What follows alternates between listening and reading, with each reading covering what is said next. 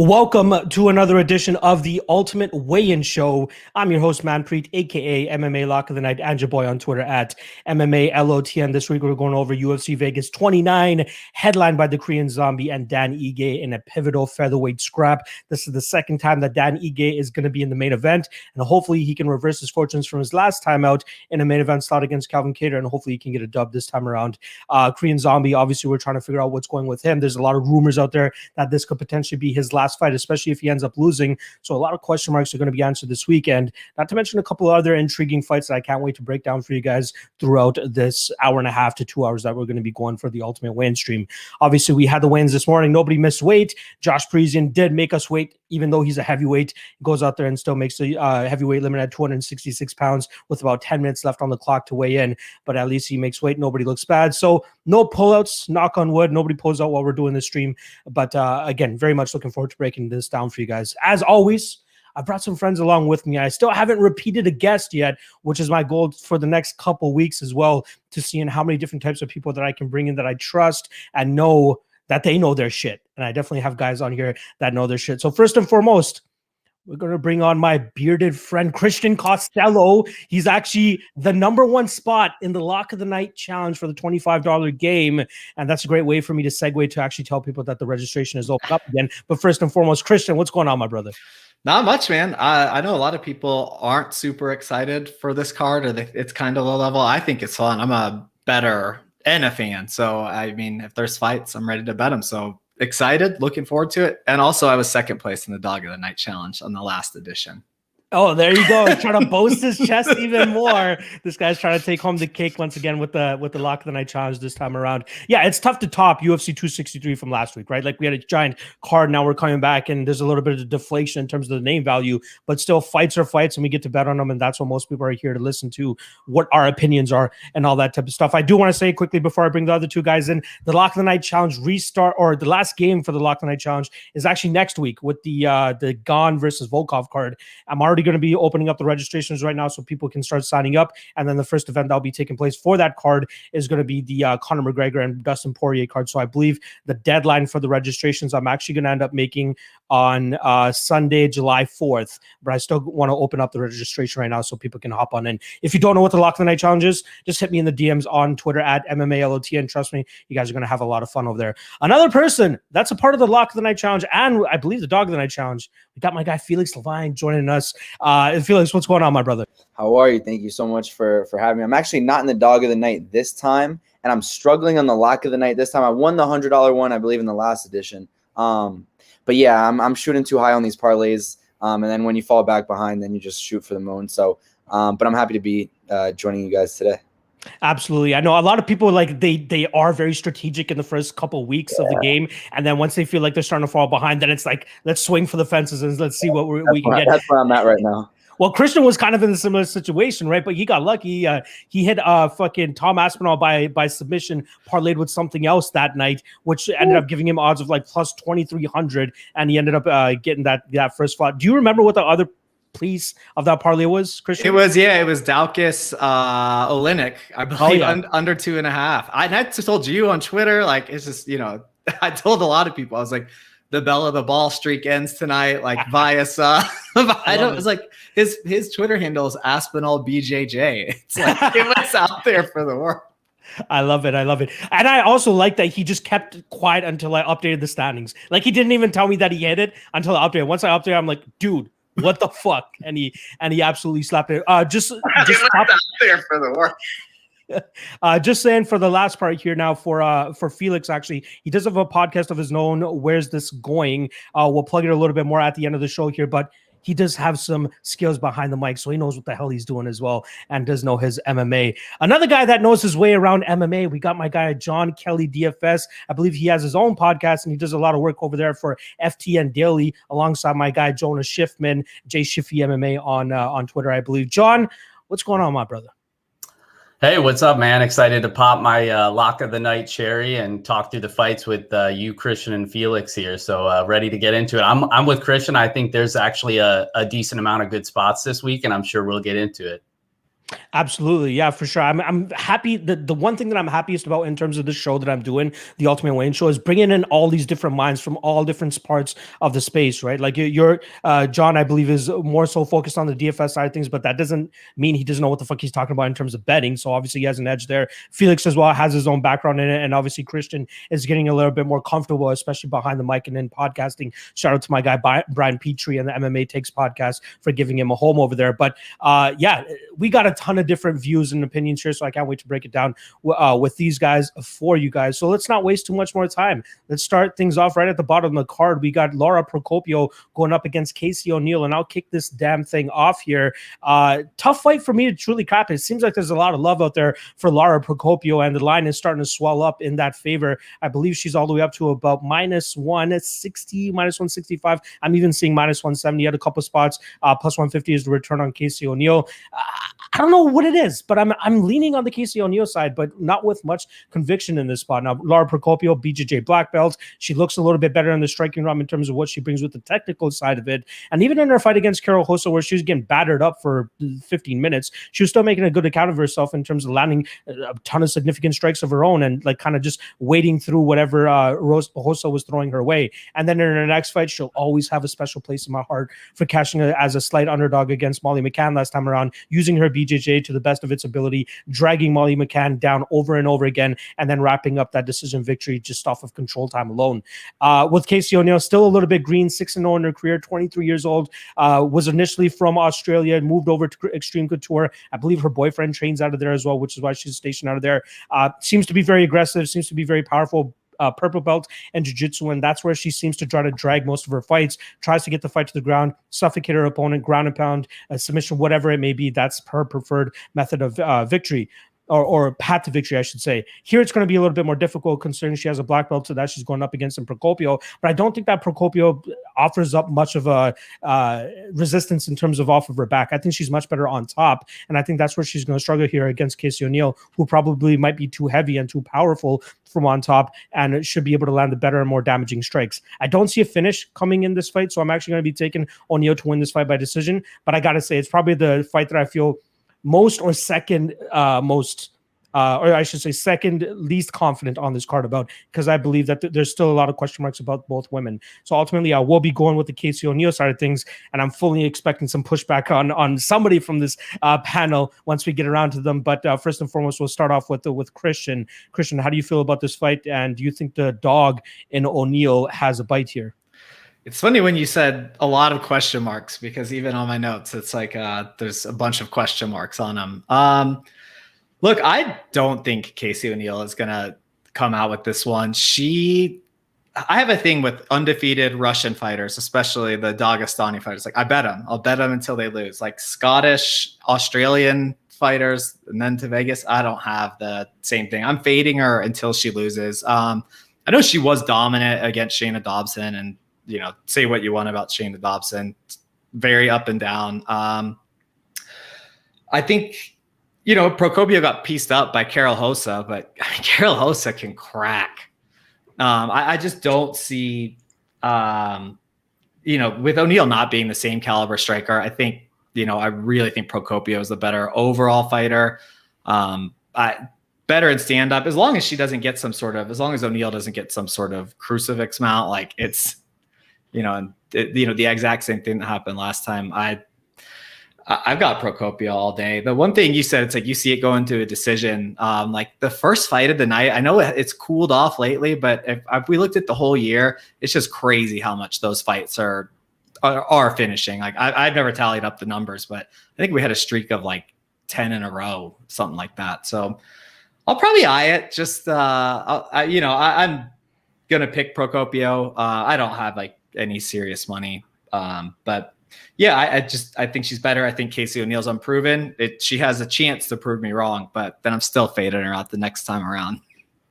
Yeah, shout out to everybody that was able to get Procopio around even money, as this line has swelled throughout the week. Felix, are you one of those guys that jumped in on Procopio early here, or do you think that Casey actually has some bite here?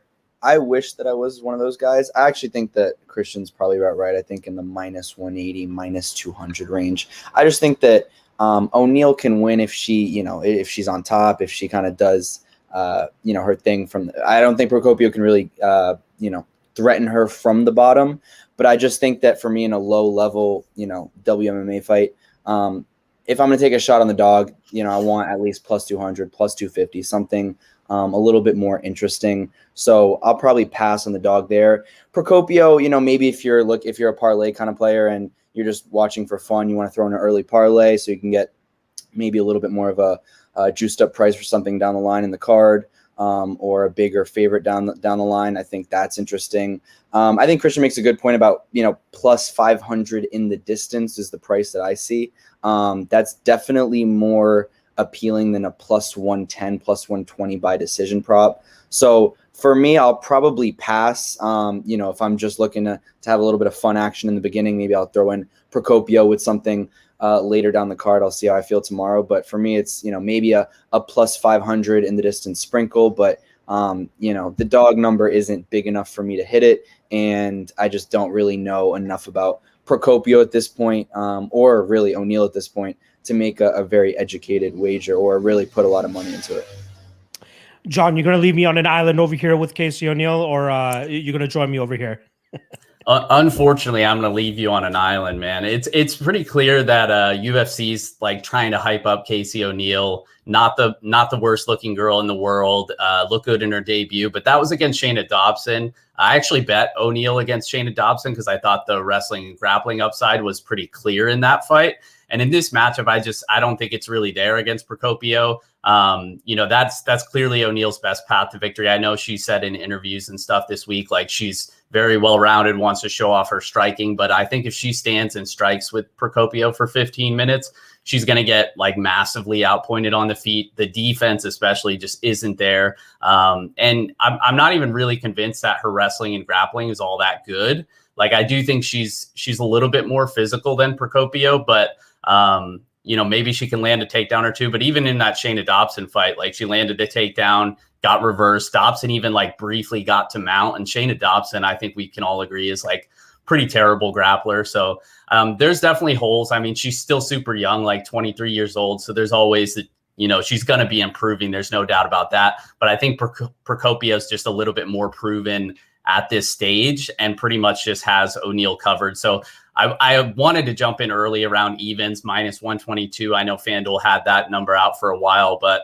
unfortunately was behind this week. So by the time I went to bed, it had already moved to like minus 150. And I think that's probably about where it should be, because there's always a chance O'Neal, like I said, could land a couple takedowns, bank some control time. But for the most part, I think Procopio probably has her covered here. So unfortunately, I'll have to leave you hanging on this one, man.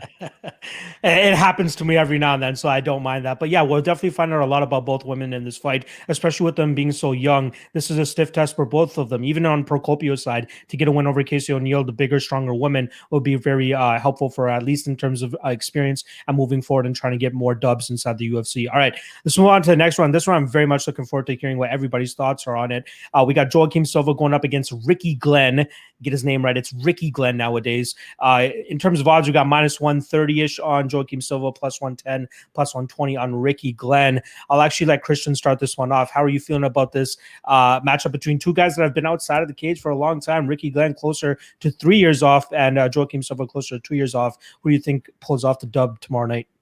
My first thoughts on it are when he changed his name, I just picture Silva calling him Hickey Glenn. Hickey Glenn. Look, I'm kind of worried about Rick Glenn with that layoff coming up and weight. He's like a plumber now. He's like, he's got kids, plumbing. I know that's like, it's hard to cap a fight on that, but it's like, when I get older, it's like, I know how your mentality changes over time and it's hard to include that in. But I was actually kind of hoping I would get to do this one first because this is the first of my night. It's a body bet, a muscle bet. And I know you've roasted me for those over time with Maverick and Usman. Yep. Just a straight physique. It's a Adonis physique bet. I mean, Rick Glenn's he's got a soft, shitty body like I do. I mean, I know that destruction against Gavin Tucker was like, woof. But Silva, I do think is so much better. The time off, it's like almost impossible to cap, like 5+ years between the two of them. So I'm just literally like, when I look at him, it's like, one guy's plumbing, you're working whenever. It's like, the water leaks when it leaks. So I got Silva here, and it's the first. There's another body bet coming. I can't wait to see what the second one is. Felix, how are you feeling about this matchup between Joaquim Silva and new lightweight to Ricky Glenn? I think Christian's 100% right that Joaquim Silva definitely has the body in this matchup. However, I will say that I think I haven't hit it yet, but I'll probably hit Glenn either straight up or plus 200 by decision. I think that Glenn can definitely win the matchup. I think he has to bring his volume. He's been durable. I mean, they're both 32 coming off long layoffs. Silva's obviously a finisher. 6 of his 11 wins are by TKO, and 9 of his total 11 wins professionally are by finish. But Glenn is a tough guy. He's never been TKO'd. And I just think that if he's able to stay alive, make it out of the first couple of rounds, I think he can bring a little bit of volume, and I don't really see him getting finished again if he can stay out of harm's way. So for me, in that kind of spot, I think plus 200 by decision is interesting, because if it gets to a decision, I think Glenn probably wins it. Plus 120, sure, but I don't really straight up, but I just don't really think that he's going to finish Silva. So I'm going to go with the dog. For me, it's dog or pass in this situation. Give me a little bit of by decision, but I haven't actually bet anything just yet. John, so this is the first time that Ricky Glenn is actually going to be competing as a father. We've seen Donald Cowboy Cerrone turn into a mythical beast when he became a father. But on the other flip side, we got Mike Perry, who ends up coming on the losing end once he became a father. How do you feel like this could impact Ricky Glenn going into this fight? And then ultimately, how do you see this fight playing out? Yeah, so we have the father narrative, but there's also some other first things for Ricky Glenn. Like, this is the first time fighting up at 155. So he was a guy who said, if I ever miss weight at 145, I'm going to move up. So he missed weight back in 2018 against Kevin Aguilar. This is his first fight up at 155 here. So it's just a couple other red flags for me. Like, aside from just the massive, nearly 3-year layoff, moving up a weight division. He actually had hip surgery in 2019 as well. Christian mentioned he's been a full-time plumber. So there's those are some pretty serious concerns for me. And then going up against a guy who does have legitimate power like Joaquim Silva. So I actually played the under 2.5 at plus 188. I think there's some better numbers out there if you go shopping around a little bit. But I actually do think we see a finish here. I think Silva is super powerful, heavy leg kicks. He's obviously got the hands. Not a great look getting knocked out by Nasrat, but Nasrat's a pretty good boxer, so I'm not going to fault him too much. So yeah, I think there's a finish here. I think it probably comes from the Silva side, but Silva's kind of a gasser too. So if he gets tired, maybe Glenn could come on late if he doesn't look like complete garbage. But it's just one of those things. Like, I know Glenn has been durable throughout his career. Like, he's made a living being super tough and durable at 145. But as you get older and the more damage you take, we see it time and time again, that tends to go away. And then you factor in the 3-year layoff, the hip surgery, moving up a weight class. Like, those are some serious stuff. So I think we're getting a pretty good number, 2-1 on your money in a fight that I think is pretty high paced, that both guys have a little bit of finishing equity. Yeah, there is just one thing that I just want to correct you on in terms of Ricky Glenn fighting at 155 pounds. It did happen once. I do believe he took his initial fight in the UFC against Evan Dunham was up at 155 pounds, but that fight did not play out well for him at all. Like, Evan Dunham was having a lot of success in that fight, beating him up, pretty much beating him to the punch. And there was times where Evan Dunham was actually close to even stopping him. But I believe that fight was on short notice. But you are correct. The majority of his career, I'd say every other one of his fights did actually happen at featherweight. But yeah, he is going up, like you said, to lightweight here. And I'm not sure how much it's going to truly translate for him in terms of, the advantages that he thought he had at featherweight. He was the bigger guy at featherweight pretty much at all times, right? Standing at 6 foot tall, especially in that Kevin Aguilar fight, we could definitely see the pronounced height there, where we had Kevin Aguilar at 5'7". Now, even with Kevin Aguilar at the 5 or 4 inch height disadvantage, he was still finding the money shot, like in terms of just finding the punches, even with Rick Glenn kind of just stalking him for the majority of that fight. That's Rick Glenn's style. Like, I'm pretty familiar with Glenn, even from the regional scene. He competed for the Score Fighting Series, which is a company that I was closely associated with back in the day, and he was beating up on our Canadian guys like with no issues. But going into the UFC here, he's finding it much more difficult going up against a guy like I said, Kevin Aguilar, who was on his back foot for the majority of that fight, yet was finding a ton of success in terms of letting his strikes go, because I feel like Ricky Glenn is still very hittable, even though he's the one actually moving forward and making it look like the fight is in his favor. But he does not wear damage well. A lot of his opponents have success. Like I said, Miles Jury, Kevin Aguilar, same fights pretty much playing out with him just stalking them the entire time. But even on the back foot, these guys are landing the cleaner shots. Now you're giving me a much more vicious striker and Joaquim Silva, a heavier puncher, guy that throws up more combinations, great leg kicks, doesn't headhunt, has solid body shots as well, just as we saw in the Jared Gordon fight. And I think that's going to play out for him very well in this fight against Ricky Glenn, where he'll be able to piece up the guy that's moving forward for the majority of the time. And I think he has a really good shot of actually knocking out Rick Glenn, which will actually be the first time he's ever been knocked out in his career. He has 6 total losses, 2 of them coming by submission, 4 of them by decision. But I don't think he's fought somebody like Joaquim Silva at this point in his career that could put that type of hurting on him. And I do think that Silva will beat him. And one more slight counter argument in regards to his gassing. I feel like he's kind of fixed that, right? Like he clearly won the 3rd round against Vince Pichel. That was a fight that probably could have easily gone his way as well, because that first round was goddamn close. And then he finishes Jared Gordon, who probably was slowing down himself in that fight, but he finished him in the 3rd round too. So it at least goes to show that he seems to have sustainable power and the ability to still put punches together, combinations together, mixing up to the body, going to the head, and finding the knockout eventually, which I think he'll be able to do here, which is why I'm going to go with Joaquim Silva and Silva by knockout. I believe the line is currently sitting around plus 400, plus 500, and that's the spot that I like here with the vicious striker in Joaquim Silva. And man, did he look bodied up this morning at the weigh-ins, like my guy Christian was saying, because I think he looked the best on the scale. I believe he was the first on the scale, if I'm not mistaken. So maybe he was trying to make a statement there. All right, let's move on to the next fight here. We got my favorite fight on the card. We got Josh Parisian going up against Roque Martinez. In terms of odds, we got Josh Parisian coming in at minus 135, plus 120, plus 125 is the return on Roque Martinez. And I'm actually going to let my guy Felix kick this one off for us. Who do you think wins this heavyweight slop fest? So I'll just say that I don't have a great read on this. I think it's, as you said, it's going to be a sloppy fight. I usually in a sloppy heavyweight fight, obviously I'm looking at the dogs because it is a heavyweight fight and it is sloppy. I have really again, no real read on it. I think that Martinez definitely has better durability, decent cardio, moves forward. It's kind of a savage. But again, I think that Parisian is probably a little bit better, has a little bit more volume, but still against Porter really didn't look impressive. Kind of gassy, sloppy, really not technical at the end, especially when he started gassing. So for me, the way I see it is, Martinez is really the slower guy, but more he's going to be moving forward. I don't know how much Parisian wants to play off his back foot. I do think that this probably goes over. However, I don't like the price. Right now, the over 2.5 is currently at a pick'em at most places, or in that kind of range. And so for me, over 2.5 for a heavyweight fight is never something, especially when it's juiced to a favorite price, is really not something I'm looking for.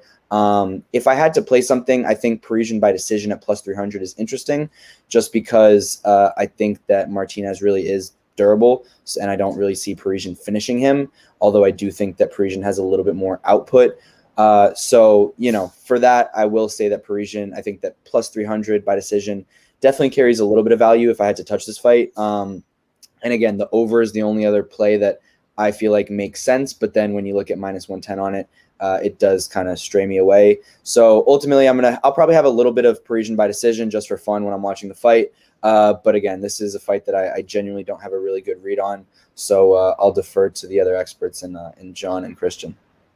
Yeah, John. So we got Josh Parisian, 8 of his 13 victories coming by first round knockout. He only actually has one win by decision. Last time around, he goes to decision against Parker Porter, but it seemed like he was really fading in the second and third rounds. Do you think he's able to fix those issues from his last fight if this fight is extended? And do you ultimately think he gets his hand raised here over the 0-2 Roque Martinez? Yeah, I mean, it's definitely his fight to lose. That's for sure. Like Roque Martinez, I think is a total bum. Only reason this dude's in the UFC is because they needed a piece of meat to feed to Alexander Romanov, your boy.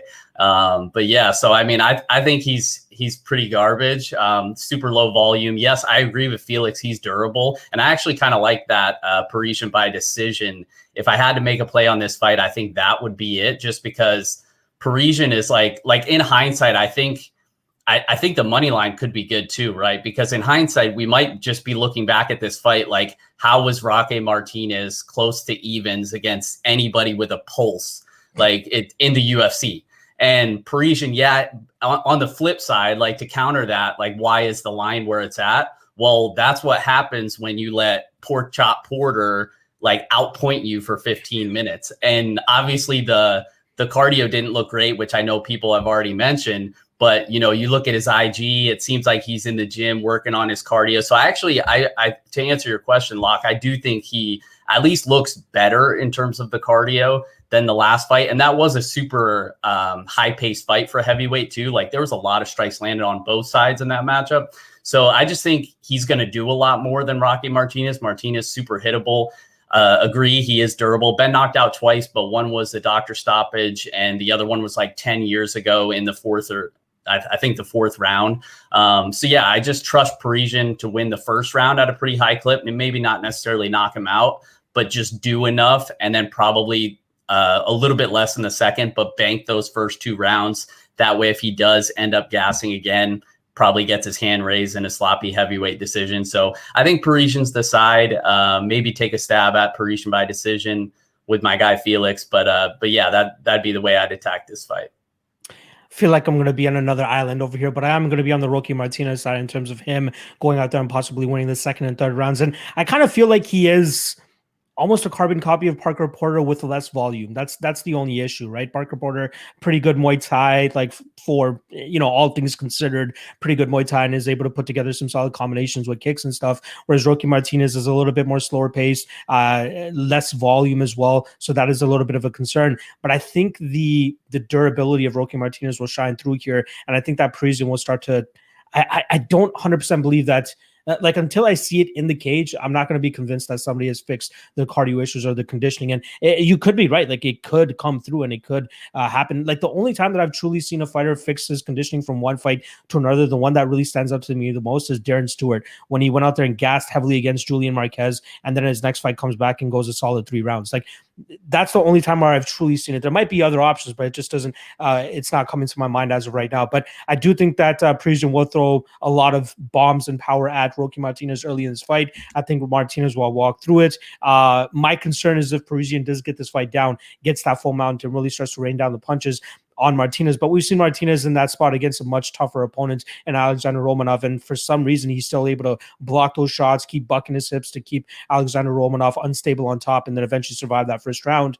But unluckily for him, Romanov is still able to go out there and continuously smash him to the ground and ragdoll him the way that he did. I just don't think that Parisian has that in him. I think that, the first 2 fights that Roque Martinez had inside the UFC, we already talked about the Romanov side of things, but the Don'Tale Maze is a stick and move type of game plan that I don't think that Parisian is going to be successful in replicating. He's more of a, in my opinion, like a, sometimes if he wants to be flashy, spinning back fists and all that type of stuff, he can do that. But more so, he seems to be, I don't want to say applauding heavyweight, but somebody that throws just a ton of power into his shots. And if he's not able to get you out of there, something that he's been successful in at least 80 to 85% of his fights in terms of knocking out his opponents, I think it starts to wear on him a little bit, which is where I think his opponents will be able to take over. And I'm expecting that with Roque Martinez here. Now, I'm not running to the betting window to put money on Roque Martinez in this spot, but I am slightly intrigued by his decision prop, which I think currently sits in that plus 300 range. One thing I'm sure that pretty much all of us can agree upon, and we'll get to Christian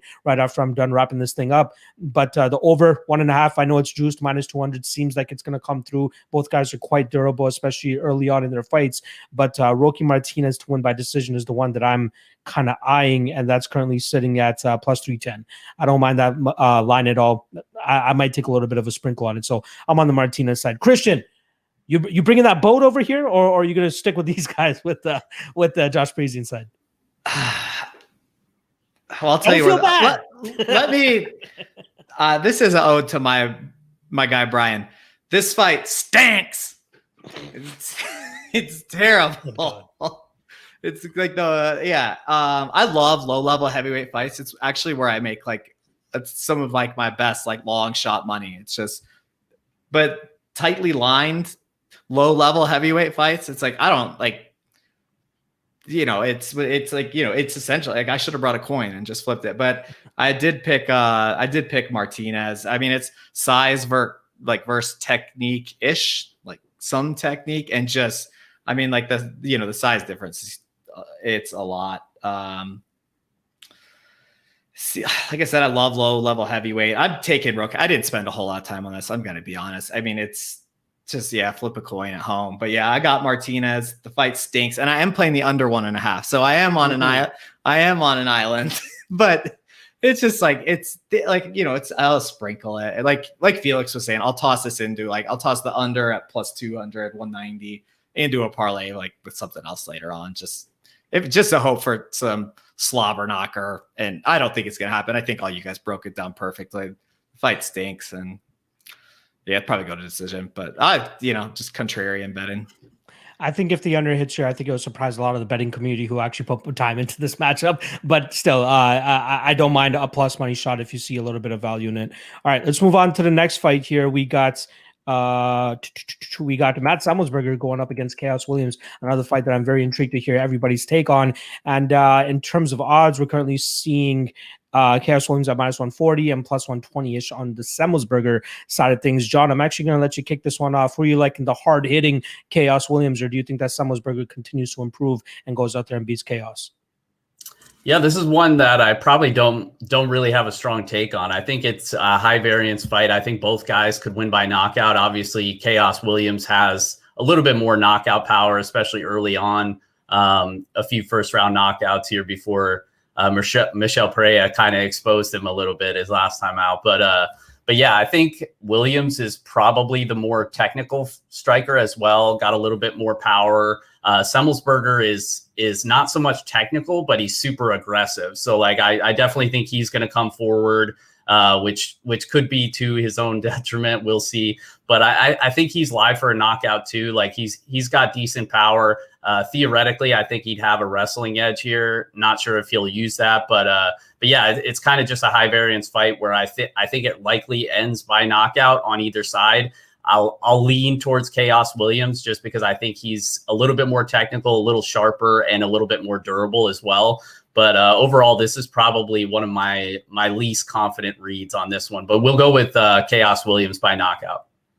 Yeah, I'm on the Semelsberger side here, but ever so slightly. I do agree with you that I think that Chaos Williams probably has more power, and he has the durability going for him, because I've definitely seen him eat some heavy shots from his prior opponents and still keep chugging forward. Whereas Semelsberger has been finished, I believe, on the regional scene by William Knight, and even I want to say as 6 or 7 fights ago, I'm trying to remember the fellow's name, but it's not coming off the top of my head. Regardless, I do think that we see, improvements from Semelsberger, though. I do think that ultimately when these guys' careers pan out, I think Semelsberger will be the more complete and better fighter.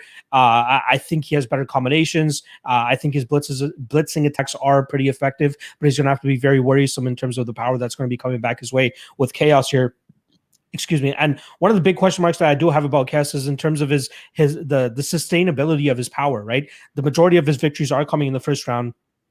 He has one win in the second round, which was his second fight against a 2-5 opponent. And he does have a couple of decision victories, but I truly believe that it was due to the lack of fight IQ from the opponents that he was fighting. The Jeremy Holloway fight, I believe Holloway had certain moments in there where he could have taken advantage of, Chaos Williams that I believe is starting to slow down. But slips up. I believe he fell on his back, and Chaos Williams was able to, kind of outpoint him for the majority of that third round.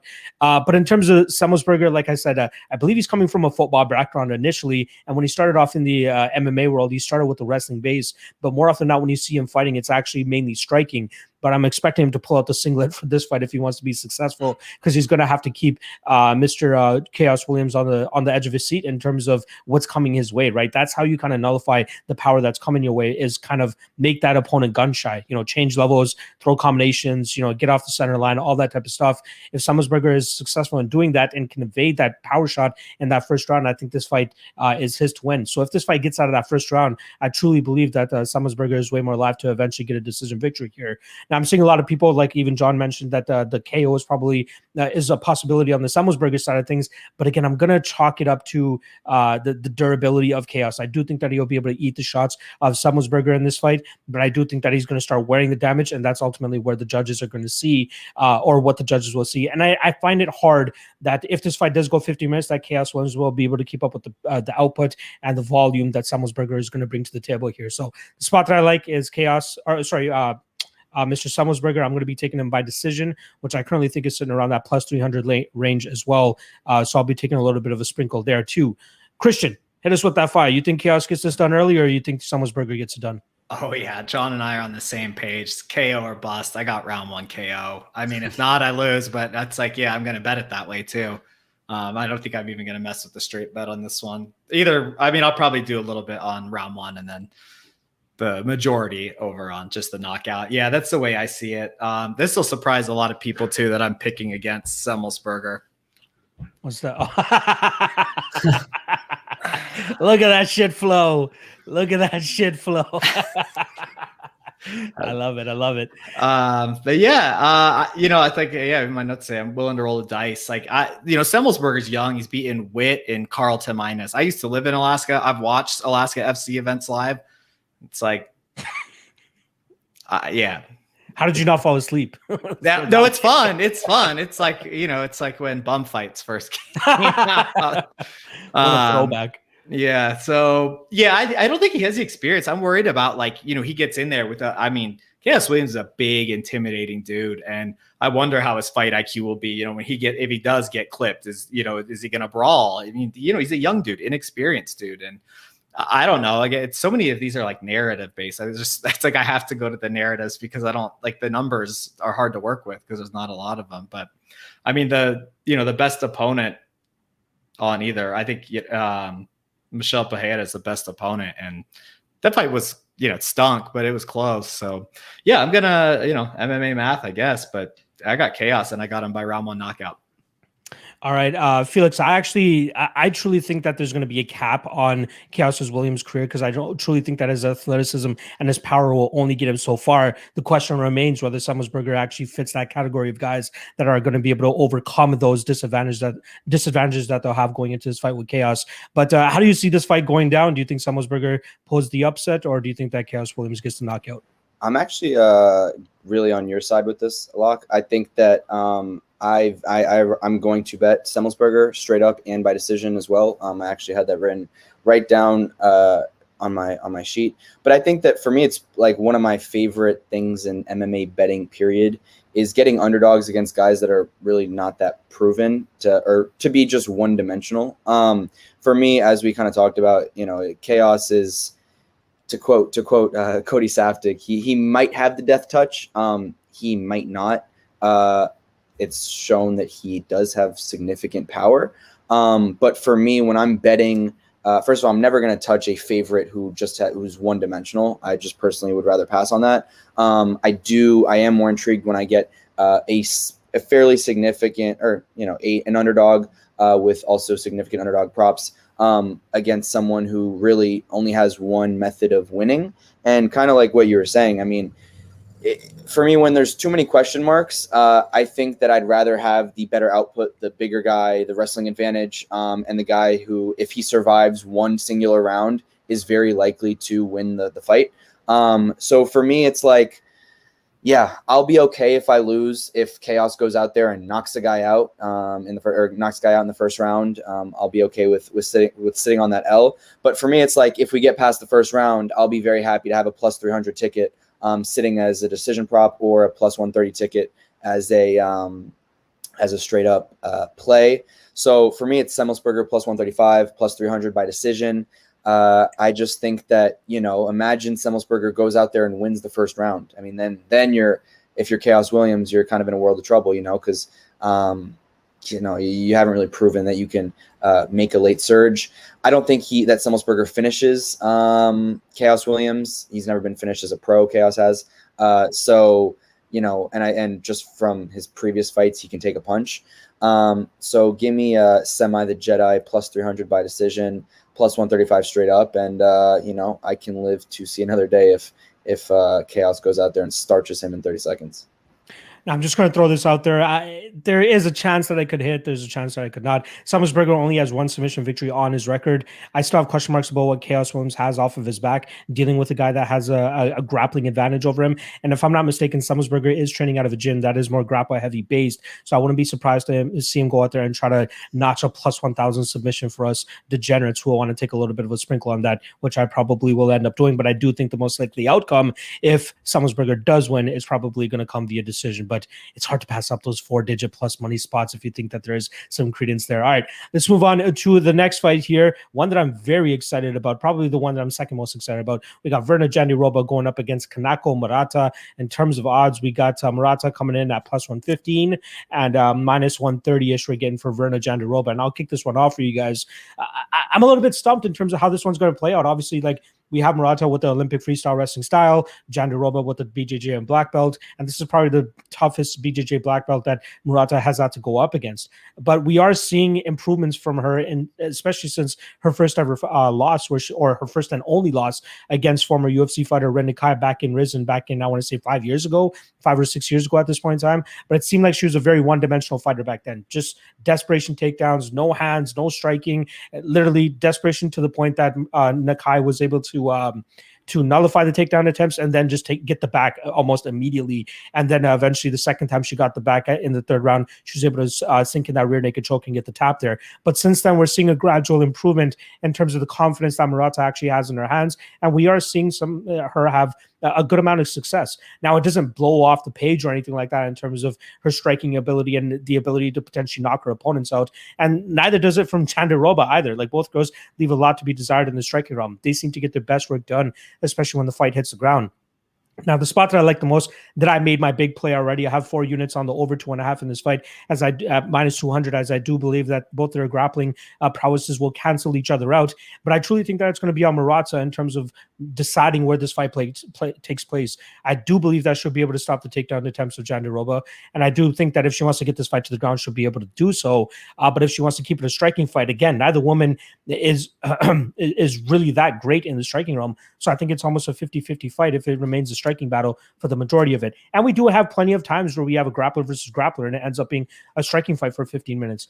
I do end up seeing Murata, striking for a little bit and then eventually getting this fight to the ground, as I do believe that Jandiroba, albeit a BJJ black belt, I don't think she's as good off of her back as she is when she's in that top position. And I think that's going to cause her some issues here. Last thing I'll say about Murata, yes, there has been times in past fights where she has found herself getting into an armbar position or something like that, but she stays relatively calm, cool, and collected and just waits for a moment to, bust out of it or explode out of those situations. And I think the same will be here against Jandiroba.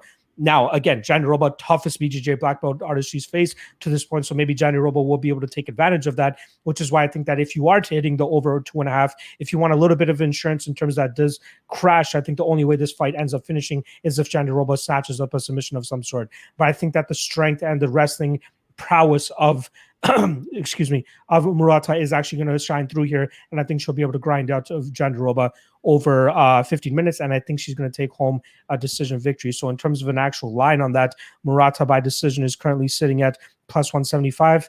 I'll have some action on that on top of the over 2.5 in this fight. Christian, how do you feel like this fight's going to go down? I like you. I love this fight. I'm so excited for it. It reminds me, like, brings me back to original UFC, like, 1, 2, 3, 4, like style versus style. This is, one of the best women wrestlers in the world, and at least in this division, one of the best BJJ players. Like, they're both so elite at what they do, and I hope it doesn't end up being a striking match. That's like, it's always the worry when you have kind of two fighters that are super elite in a certain area. Verna's going to be the best striker that Murata's ever faced. I think, like, that's my personal opinion. Looking back on it, I was like, so I would assume that she kind of has the striking advantage, which makes me lean that way in a very close fight. I mean, if Murata just takes, like, I always take wrestling over BJJ. It's like my betting, like, always goes to that. I mean, maybe it's when I lost all the money on Grundy a few weeks ago to Veneta. I'm reeling it back, and I'm like, okay, so maybe my strategy's off. But so I felt this was the hardest fight on the card for me to pick. I love the fight. I'm going. Or Janji Doba, isn't that how Anik says it? That's I don't get that. Yeah, there's an R. It should either be Roba or Hoba because she's Brazilian, but whatever. Yeah. So yeah, love the fight. Even if Murata gets on top, this is kind of like a fight we have coming up later where I'm like, do you even want to be on top of this person? Because you're in a lot of danger. So I do think that Jandiroba is a superior striker, and that's like, I don't know what's going to happen. I mean, obviously Murata could wrestle fuck her for 3 rounds, and but if that happens, like, she's on her back, and that's where, she doesn't mind being. So yeah, I lean that way. I'm super excited to see how it plays out. I'm leaning that way. I bet every single fight. So like, I'll put something on it, but you're leaning on the Murata side. Yeah. No, I'm leaning on the Jandiroba side. Jandiroba side. Yeah, yep. Okay. Yeah, it's I probably sound like I was crossing paths because it is that close to me. It was the last one I circled. Perfect. Felix, how are you feeling about this one? We got wrestling going up against jiu-jitsu. Who do you think comes out on the winning end this time? I'm personally, whenever I see a wrestler against a BJJ specialist, I'm always going to side with the wrestler, assuming that they have some kind of BJJ level, because I just think that in MMA, if your name isn't Paul Craig, then getting a sub from the bottom is usually fairly difficult, and something that happens you don't get subbed more often than not. You're not going to get subbed if you're on top as a wrestler that has some kind of ground game. So I'm going to take Murata. I actually like that Murata by decision plus 175 that you were talking about. I had that written down as well. A slight dog plus 110. I'll probably have that. A fair share of that. I just think that Verna, has really just kind of her only path really after she gets taken down is really to throw up that sub and kind of hope that it lands. And she's capable of it, of course. She's definitely got that kind of level to do so. But, at plus 110, when a girl has legitimate wrestling and is likely going to be on top, sometimes all it takes is one takedown per round. And you do that 2 rounds and you have a victory easily right there. I do think that this goes over. I don't really see any of them finishing. So if you're looking to get a little bit of juice, the decision prop is there. If you're on Verna, I don't really know how you can bet the decision. That's just my opinion. I don't really see how she would get the decision. Her striking is terrible. This is probably going to be on the ground. So, and usually judges don't favor you if you're on the bottom. So for me, it's Murata by decision plus 175. I, again, don't think she's going to finish either. I don't really think she has that kind of finishing ability, especially when you're talking about someone as elite on the ground, even if she's just taking not really that much of a hellacious beating. She'll still know what to do to not get finished. Verna will. So for me, it's a pretty straightforward play. You just kind of hope that I think that's one of those plays that you'll find out about 2 minutes into round 1 how it'll turn out. If Murata gets an easy takedown, you'll feel like the smartest person in the world, and kind of like a Carlos Esparza kind of vibe where if Carla gets you down, you're like, yep, that's Carla. She's plus 115 and she's going to look like she was minus 500. So that's kind of what I'm hoping as a Murata better. But that's where my head's at. I like it, John. I'm going to tee you up with this one. Normally, we see women's over 2.5 heavy juice, right? Minus 300, minus 350, minus 400 in some cases. And I feel like the reason that it's at minus 200 or around that range for this fight is that if the odds makers just look at the records of these fighters, they see a bunch of subs and TKOs and ground and pound victories. But those will occur more often than not in fights where the skill discrepancy is massive, right? Obviously, you're going to see Verna Jandiroba go out there and submit Felice Herrig and Mallory Barton in those types of levels. But then when they fight somebody like a Carla Esparza, it's a lot more difficult for them to actually find a submission or a finish of some sort, which is why I think that they're like, oh, bunch of finishes, this will probably end up in a finish. But I think that's where they're wrong, which is why we're only getting around minus 200 in a fight that will more than likely go to a decision. So I'm going to tee you up by saying, one, do you agree with the over 2.5 line being where it's at? And two, obviously, who do you think ends up coming out victorious?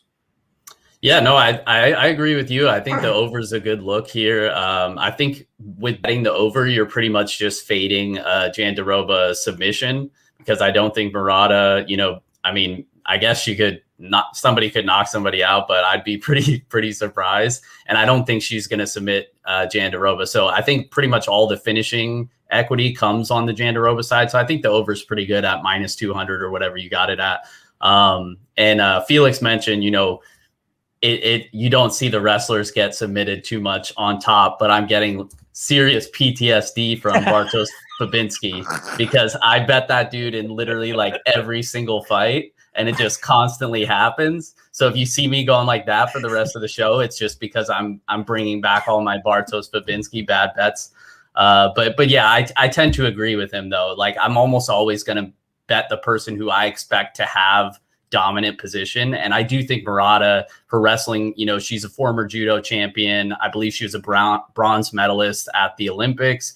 Her wrestling's legit. There's no doubt about it. She's also just very physical. I know she's going to be a little bit smaller, but she's just very, very strong. And we see it all the time. Physicality plays a long way in the lower, the lower weight class of the women's MMA. So just that physicality, being the stronger fighter, combined with the technique, the high level wrestling background, I think she will be able to land takedowns here. It's just she has to mind her P's and Q's not to get caught in a submission. And I think she could do that, but at the same time, it is concerning to back her at close to evens. I know she's a small dog, but because we have seen her be submitted on the regional scene, we have also seen her caught in an arm bar for 5 or 6 minutes before, and she ended up fighting out of it. But those are concerns when this is probably the toughest test she's ever faced before. Because I do respect the ground game of Jandiroba as well. So yeah, like you guys, I think I lean with the dog here, but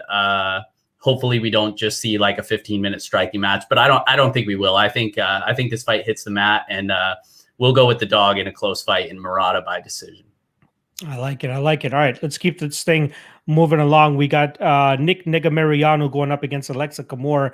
Negumereanu coming off a long layoff. I believe the last time we saw him was March of 2019, where he took a loss to Saprabek Safarov. And in terms of odds, we're getting minus 230. Alexa Camur is the biggest favorite on the card, and plus 210 is the return on Nikolai Negumereanu. Christian, I'm actually going to let you kick this one off. Who do you think takes this light heavyweight matchup? Alexa Camur. Negumereanu's strength of schedule is abysmal. The worst one of the worst I've ever seen. I was just about to pull it up because I know it'd only take me a few seconds to count his total amount of wins. Or his opponent's wins. I should just pull it on ESPN. Whatever. It's horrible. Atrocious. The guy he's never fought anybody. He's coming off of 2 years off. I mean, when I was thinking about today, I'm like, this guy coming back is probably going to get his leg kicked once. He's going to get his calf kicked like Connor and be like, whoa, I didn't know that. What is that? I'm not familiar with that. I mean, I don't think Camur is any good. I think Negumereanu is that bad. Yeah, it's it's I know Camur lost to Safarov, that was a weird fight. I mean, he's got his ass beat, the cage grabs, this and that. Safarov would send, we'll just call Nick home in a body bag. Like, it's weird because it's like they're kind of unknown. So it's like I think the line is fairly accurate on it. This is one of those fights. Like I do love low level fights, but with like all this time off and so many unknowns, I'll get heavy into my betting parts of it later. I just didn't spend a lot of time like telling people what to bet on this. I think Kamer will win. I wouldn't parlay him. I don't bet minus 240 straight. I'm more like the middle lock, not the new school or the old school. I'm the middle one. Parlays, props, and yeah, that's plus money. All right. Yep. Yeah, Kamer to win. I don't like this fight at all. I don't blame you. Felix, how are you feeling about Negumereanu coming back after an extended layoff and going up against the prospect and Alexa Kimura? All right, first I'm going to just call him Nick because there's no chance I'm going to pronounce that last name correctly. I don't blame you. Second, I want to, right before I was watching this, or before I was tuning in to stream tonight, I saw John and Jonah's, I have to give a shout out to Jonah and flame the shit out of him as I said I would. I saw their little the breakdown of this fight, and Jonah, to his credit, he says some dumb shit, but he did make a good point that the combined record of all of Nicolay's opponents is 11-50, which I hadn't done the math, but shout out to Jonah for doing that. It is pretty bad. I will say though, I never in my life will I ever touch Kamer at minus 250. I just think he's still very green. He's a fairly good athlete, decent boxer, but I still don't trust him in the slightest. I do think if you are on the Kamer side, plus 140 by decision is a little bit more interesting than minus 250. But I know that, and I'll hand it off to John in a second, that he's all over Nicolay. Sorry to spoil the party, but I based on that clip, I had seen it. But I actually do think that if you're on that side, I think that also 5-1 by decision is also pretty interesting because I don't see him finishing Kamer. So that might be a sprinkle because I just have no good read or good things to say about this fight. But again, I think that I'm just really not sold on Kamer, and I will never, if Kamer was at minus 140 or, based off the lack of experience and the lack of quality of opponents of Nicolay, then maybe you want to take a swipe at it. But again, I think the price is too steep. Depending if I want to have a little fun in this, maybe I'll throw a little coin on Nicolay by decision at 5-1. But other than that, it'll be a straight pass for me. All right, John, it seems like your co-host, Jonah, doesn't want you talking about this fight, but that's what you're here for. So drop that fucking knowledge. How are you feeling this fight is going to go down between Negumereanu and Alexa Kimura? Yeah, so it's possible I lose some credibility with this one. This is definitely my spiciest take of the card, and this is actually probably my hottest take in the past couple months. So I played Nicolay for 2 units at plus 198. I also played it for half a unit by submission at plus 850. And you'll just never be able to convince me that Alexa Kamer is going to look minus 250 in this fight. Like, obviously there's concerns on both sides. It's low level stuff, but that doesn't mean there's not an edge here. Like Nicolay, yes, he looked terrible in his debut, but let's not forget, he's fought a bunch of cans. He's a former Romanian wrestler, wrestling champion, and he does have a little bit of BJJ background as well. Maybe he would have been able to threaten with that against Safarov if he wasn't constantly holding on to the cage. So I do think that is the biggest edge in this fight, is he's going to be the better wrestler, the much better grappler. Alexa Kamer, like, everybody is talking about the cans that Nicolay has fought. Like, Alexa Kamer is not good. And anybody that has been paying attention has known that fading, hyped up Dana White Contender Series guys has been an absolute gold mine over the past year. And I don't think that changes here, because regardless of how bad Nicolay is, he has a clear wrestling advantage. He has a clear grappling advantage. We saw Kamer taken down 4 times by William Knight, and it wasn't any sort of technical takedowns. Like, he's literally just muscling him to the ground. Like, he's doing basic, like, sweeps and trips to get him there. Like, I just don't think the defensive wrestling is there. I think Nicolay's going to land takedowns here, and I think if he does land takedowns here, then he has a much better shot than the 10% odds would imply that he does find a submission. And on top of that, like, yes, the long layoff's concerning, but He's been in the gym. Like, look at him on IG. He's snapping up pics with Hamzat Chimaev. Like, he's working on stuff. So I wouldn't be surprised if we see some improvements here too. And the other thing is, like, yes, Nikolai's fought all cans, but Alexa Kamer, like, what's his best win? Like, maybe Justin Ledet, a one-dimensional boxer who has absolutely nothing else. And, you know, shout out to Jonah. Me and Felix said we'd talk a little shit about him. So he brought up on our podcast over at FTN, you know, that Kamer beat Chenault, or however you say his name. Yeah, Charant. So on Dana White Contender Series, and like, he's in the UFC. That's a respectable win. Charant is like his fight coming into that against Alexa Kamer, his combined record of dudes he beat was 2-9, and he didn't shoot a single takedown in that fight. And he rocked Kamer before he got dropped with the knee. Like, I don't really weigh that at all. I think styles make fights, and I think we have a clear advantage wrestler, advantage grappler. So I'm just embracing the variance that, yes, we have a young guy who's probably made some improvements, who's been working hard, who I think is the better wrestler and grappler. So I'm going to take the dog shot at 2-1 on my money and hope that that Nikolai comes through for me. And if I look stupid, then so be it. But I'm going to take the value in Nikolai. I'll never rag on anybody for taking a big dog shot. Felix, you got something to interject? Yeah, I have a feeling that if Nikolai's going to win this fight, it's going to look like the line was reversed. Yeah.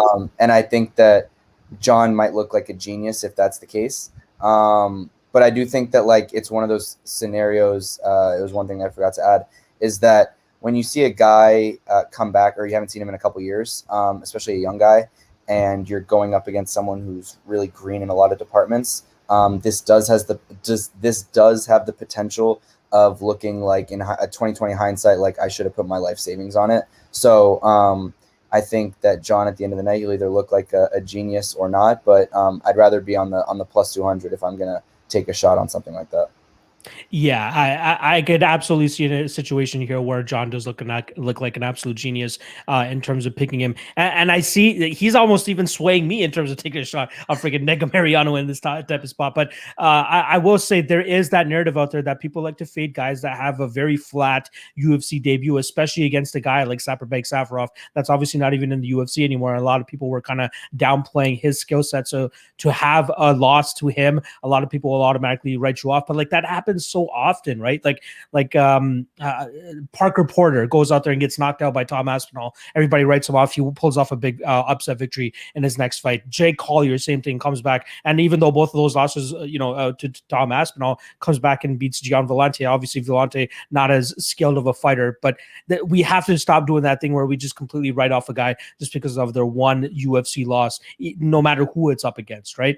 But I ultimately still am going to be on the Alexa Kamer side. I do think that he will actually go out there and get the better of the grappling exchanges. I need to see Nega Mariano prove himself a little bit more, just on the Kimura side as well, which is why I'm not even going to be touching this fight with my money. I don't want to put Kimura into parlays or anything like that. Oh, excuse me. I don't want to put Kimura into parlays or anything like that, just because I do believe he still has a lot to prove out there, right? A lot of guys are putting so much hype on him just because he's coming out of strong style where Stipe trains and all that, and a lot of people are thinking that he's going to be able to achieve similar success to what Stipe was able to. But like, at heavyweight, you can get away with, because it's just such a shallow division compared to wherever light heavyweight, which probably just as shallow but has a little bit more talent to bring to the table here. But yeah, I find it hard to justify why you're going to go out there and bet Kimura at minus 240, minus 250 in this spot. The spot that I actually like is the overs in this fight. I do think that we'll see, this kind of drag out, both guys kind of just leaning on each other, some clinch positions, some grappling. The over 2.5 is sitting at minus 150. That's the spot that I like. But yeah, I think that Kimura is just going to get the better of those positions. But I could absolutely be wrong. I would rather be on John Kelly's side with that plus 200-ish on Nega Mariano rather than that minus 250 on Kimura. But I'll be the square over here. I'll be the resident square, and I'll take Kimura to win this fight by decision.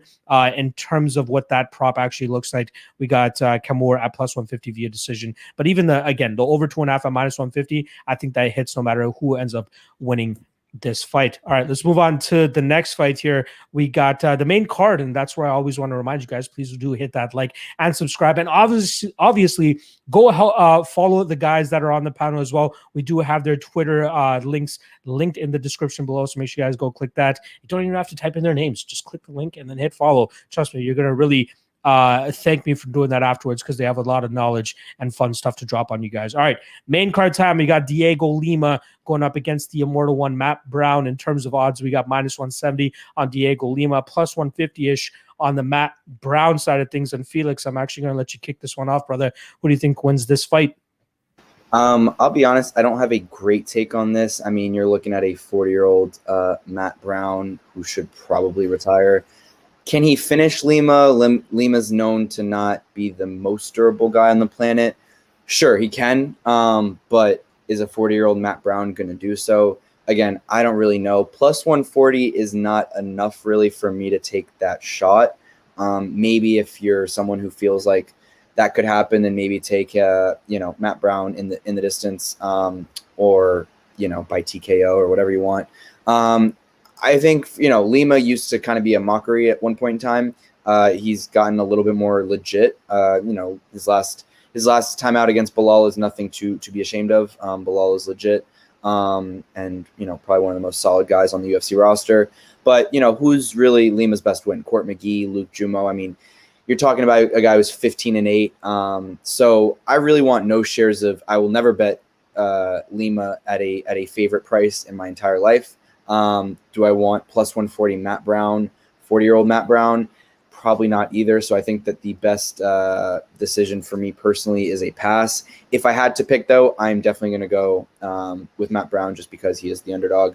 And I do think that he can get an early finish. He used to have, kind of legendary cardio at one point in time. That's no longer really the case.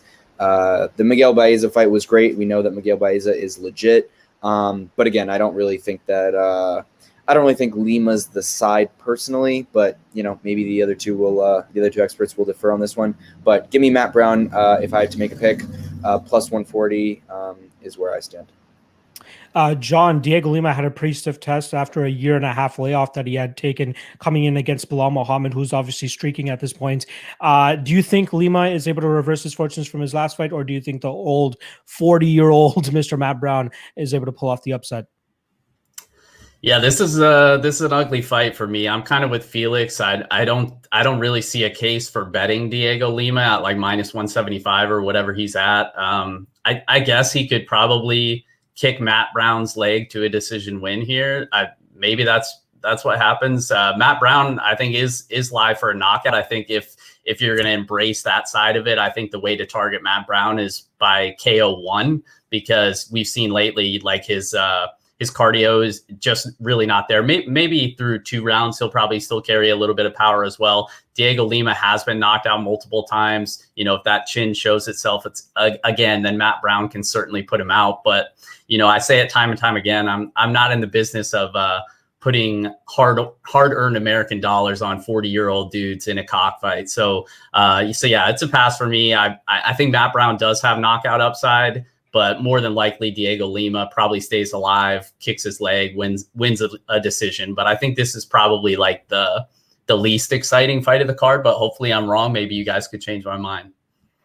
Yeah, it could deliver in terms of entertainment value because Matt Brown, more often than not, in quite entertaining fights. But in terms of who's facing this time in Diego Lima, Lima could try to slow this fight down to his pace, where he's just kind of picking him apart from the outside. But like you said, John, this is not a spot that I want to go out there and back a guy like Diego Lima at -170 against a Matt Brown who still seems to have some power in his hands, right? He showcased it in the Miguel Baeza fight, knocking the mouthpiece out of Miguel Baeza in one of those exchanges, and it was close to actually finishing him, but unfortunately comes up short. But this is not Miguel Baeza. This is Diego Lima, who's just, quietly putting together a 3-fight winning streak over guys like Court McGee and Luke Jumeau.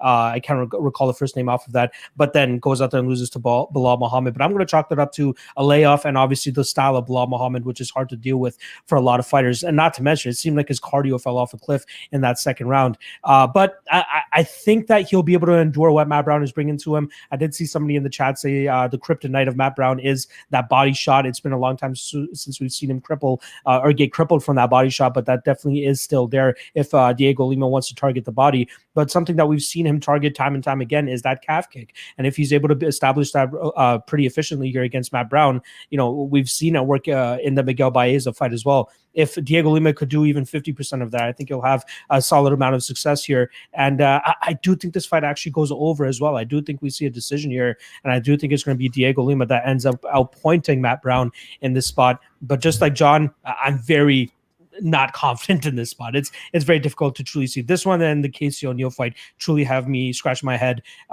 in both of those fights. But I am going to go with the favorite here. No way am I putting my money on this. Definitely not. Even with fading a 40-year-old Matt Brown, Diego Lima is just not that guy that I want to be doing it with. So I'm going Diego Lima, and Diego Lima by decision. Christian, bring us on home. How are you feeling about this matchup? Man, I'm going to have to listen to this tomorrow and count the amount of times you guys said decision and I said knockout because Matt Brown's coming in there with those Matt Brown elbows early. Like, you know, I always look at strength of schedule. You could call it like, you know, MMA math or this or that. But, you know, Court McGee, Matt Brown would be a banger probably. But that's what he should be fighting. I don't think Diego Lima is really super skilled anywhere. He doesn't have a glass jaw. It's more like porcelain, a little bit stronger, but not much. It hasn't shown itself lately, but yeah, because Bilal Muhammad doesn't knock out anybody. Luke Jumo doesn't knock out anybody. Court McGee hasn't finished anybody in 2 decades with some creative number work there. But yeah, I don't even know who C. Laprise is. I'm going to be honest with you guys. So yeah, it was definitely an upset when that happened. That was for sure. Okay. Yeah. That's before that was right before I really got into the game. Yeah, that vicious, like Matt Brown won that first round versus Carlos Condit, right? And then that first round versus Baezi almost finished him. And I think we're going to see Lima's jaw again, his porcelain jaw. And Brown turn it back to glass. I'm on. You guys are so much on the overs and decisions. It's like Brown like plus 375 or something by a knockout, and then John said, "Yeah, round 1." It's like take it. Like bet that. Even if you're betting, just take Diego Lima and Matt Brown. So all right. Yeah, there you go. My guy Christian is quite indecisive regarding this matchup, but I don't blame him because it is a very difficult matchup to break down for sure. All right, let's move on to the next fight here. We got Wellington Turman going up against Bruno Silva. Bruno Silva obviously coming off a USADA suspension before he even made his UFC debut. In terms of odds, we are getting some love in on Turman. He's sitting at plus 120 and minus 140-ish is what, minus 130-ish is what Bruno Silva's sitting at. John, I'm actually going to get you to kick this one off. What do you think pulls off the victory here? Yeah, I think this is another good dog spot. I played Wellington Turman at plus 126 for a unit, and then half a unit by submission at plus 550. I think there's been a lot of chatter through the FTN Discord and through this other Discord that I'm a part of with Jonah, the John Stargarian, that group, SWR, Danny Lag, shout out to those guys. But there's been a lot of chatter this week about did people confuse this Bruno Silva with the flyweight Bruno Silva? Because honestly, the line movement in this fight made no sense to me. Wellington Turman opened at a minus 170 favorite on a bunch of books, and all the Bruno Silva money came in. And this Bruno Silva, the middleweight Bruno Silva, hasn't fought in 2.5 years. He's coming off a USADA suspension, and he's kind of a front-running KO1 guy or bust, in my opinion. So, and whereas Wellington Turman, obviously didn't look good getting starched by Andrew Sanchez. But aside from that, I don't think the kid's that bad. He's pretty well-rounded, black belt in Muay Thai, black belt in Brazilian Jiu-Jitsu. And we've seen he's gonna look to get the fight to the mat. He's going to use that pressure, that cage control, peel the guy to the ground. He has decent grappling as well. I could see him doing that here against a guy who is super powerful. As much shit that I kind of talked on Bruno Silva, he is very dangerous, and he's very dangerous early in the fight. I think 16 of his 19 wins have come by knockout. The majority of those are in the first round, and he does have some notable wins too. It's not just all cans. He's the former, shout out to Nick in the chat, says former M1 global champ. He beat Shlomenko, if I could say that right, Frolov as well. So he's got a couple decent wins out there. And that's the thing about him, right? Is he has dangerous power early in the fight. I just think that Turman is going to be able to wear on him. He just has to avoid that early power, and the grappling of Bruno Silva is a clear leak in his game. All of his losses have come by submission outside of one DQ for an illegal strike. So I just think Wellington Turman has the wrestling, he has the grappling, and he has the control. He's going to be able to control where this fight goes. So I like the dog shot plus 126 and then half a unit by submission at plus 550. I like it. And one thing that I do want to hammer home, especially about those Shlemenko and Frolov wins, he was coming into those fights as a plus 490 and plus 450 underdog. So that just at least goes to show what people are thinking of him going into those fights. But he was able to pull off the upset, so that definitely has to count for something. But I do think that he's going to run into some trouble with Wellington Turman here. So I am on the John Kelly side of things here too, in terms of Turman landing takedowns, being aggressive on top, possibly working for submission. I don't mind that prop that you dropped on us, but I do ultimately think it's going to be him just grinding him out and then eventually winning this fight by decision.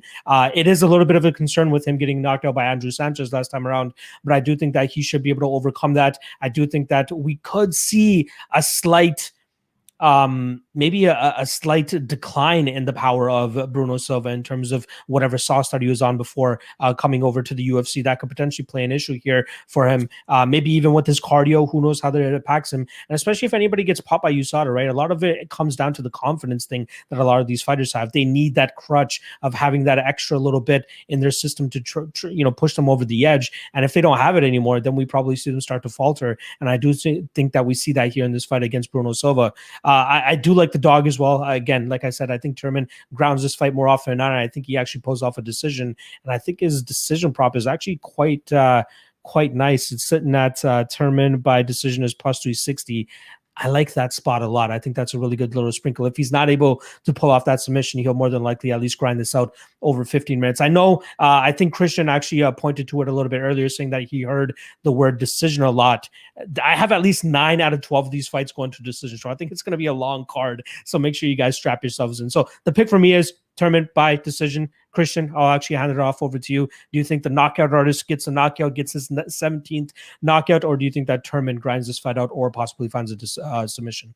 Yeah, I don't think Bruno Silva is going to get a knockout coming off a USADA suspension, whether it's the juice or the confidence. I think that's a really good point by you. I haven't juiced, but I'm assuming you probably feel a little bit. You could probably tell.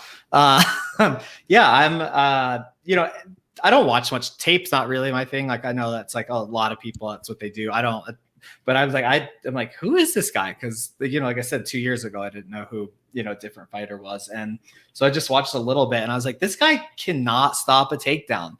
And then you got Wellington Turman coming at him, who's really good at takedowns, attempts a decent amount of them, good at submissions, and actually is a decent striker. I could definitely, it's like, although I do agree with, a decision is most likely here, but like John said, that if you can get him plus 350 to plus 500 via submission, I think that's a great line. I think him at plus money is crazy. There's always a chance for a knockout, but Turman can strike. I listened to some other podcasts and I'm like, oh, the guy can't strike. I'm like, decent. It's decent. So I like Turman here. At plus money. I like the sub, sprinkle on it. Yes, for some bets later that may be included in somebody here. So Turman all day. Let's go. All right, Felix, bring this one home for me. Do you actually think that you're going to be on an island here with Mr. Bruno Silva, or do you think that Turman gets it done? I am actually on the Turman side as well. I just think that the sub prop is interesting. I hadn't really thought about hitting that. However, I will say that I did have plus 350 on the decision prop written down. I haven't bet it yet. Well done, John, to getting the good plus 125 line on it. I know that's moved to like the plus 105 region now. I haven't bet anything yet on this. Plus 350 was the only one on the decision prop that I had that I was looking at. I'll probably bet it straight up now that I'm hearing you guys talk about it a little more. Might check it out a little bit more tonight and tomorrow morning. But yeah, I think you guys kind of put it perfectly. For me, it's either Bruno by knockout, but I'm not really convinced that he can do that anymore. And plus 200 is not a good enough price for me to hit that. I do think that, if Silva is able to survive plus 350 by decision, if it goes to decision, is kind of a lock. I don't really see how Silva's going to win a decision there. So I always love those props because, when you're rooting for a finish, that's sometimes can get a little bit dicey once you get to the second and third round. But you're definitely happy that once you get to the end of the second and the beginning of the third, when it's a pretty clear 2-0, and you're riding a plus 300, plus 350 ticket, that always feels good. So I'll probably hit a little bit of Turman straight up in case he does finish. Maybe I'll sprinkle a little bit of the sub prop, but for me, I'll probably be mostly looking at that plus 350 by decision. I think that's the more likely path to victory, and plus 350 is a pretty good price tag. I'm kind of surprised that the line hasn't completely flipped at this point in time. It seems like everybody that I'm speaking to, or even on the timelines, is on Turman. So where is that money? Let's start bringing that money in so we can make Turman a favorite come fight time, and that could absolutely happen. All right, let's move on to the next fight here. This should be a banger of a fight. We got Julian Erosa going up against Seungwoo Choi, who was finally able to put together at least 2 straight wins now in the UFC last time around, where he was able to go to a decision against Yusuf Zalal and get the victory there. In terms of odds, we got minus 135-ish for Seungwoo Choi, plus 120-ish for Julian Erosa. And I'll kick this breakdown off. I do lean on the Choi side here. I do think he is rightfully the favorite. He's a little bit more technical, a little bit more crisp, a little bit tighter with his striking compared to the Julian Erosa side of things, who just, he's I believe he's a 35-fight veteran at this point in time. Yeah, 36. No, my math is completely off. 33-fight veteran.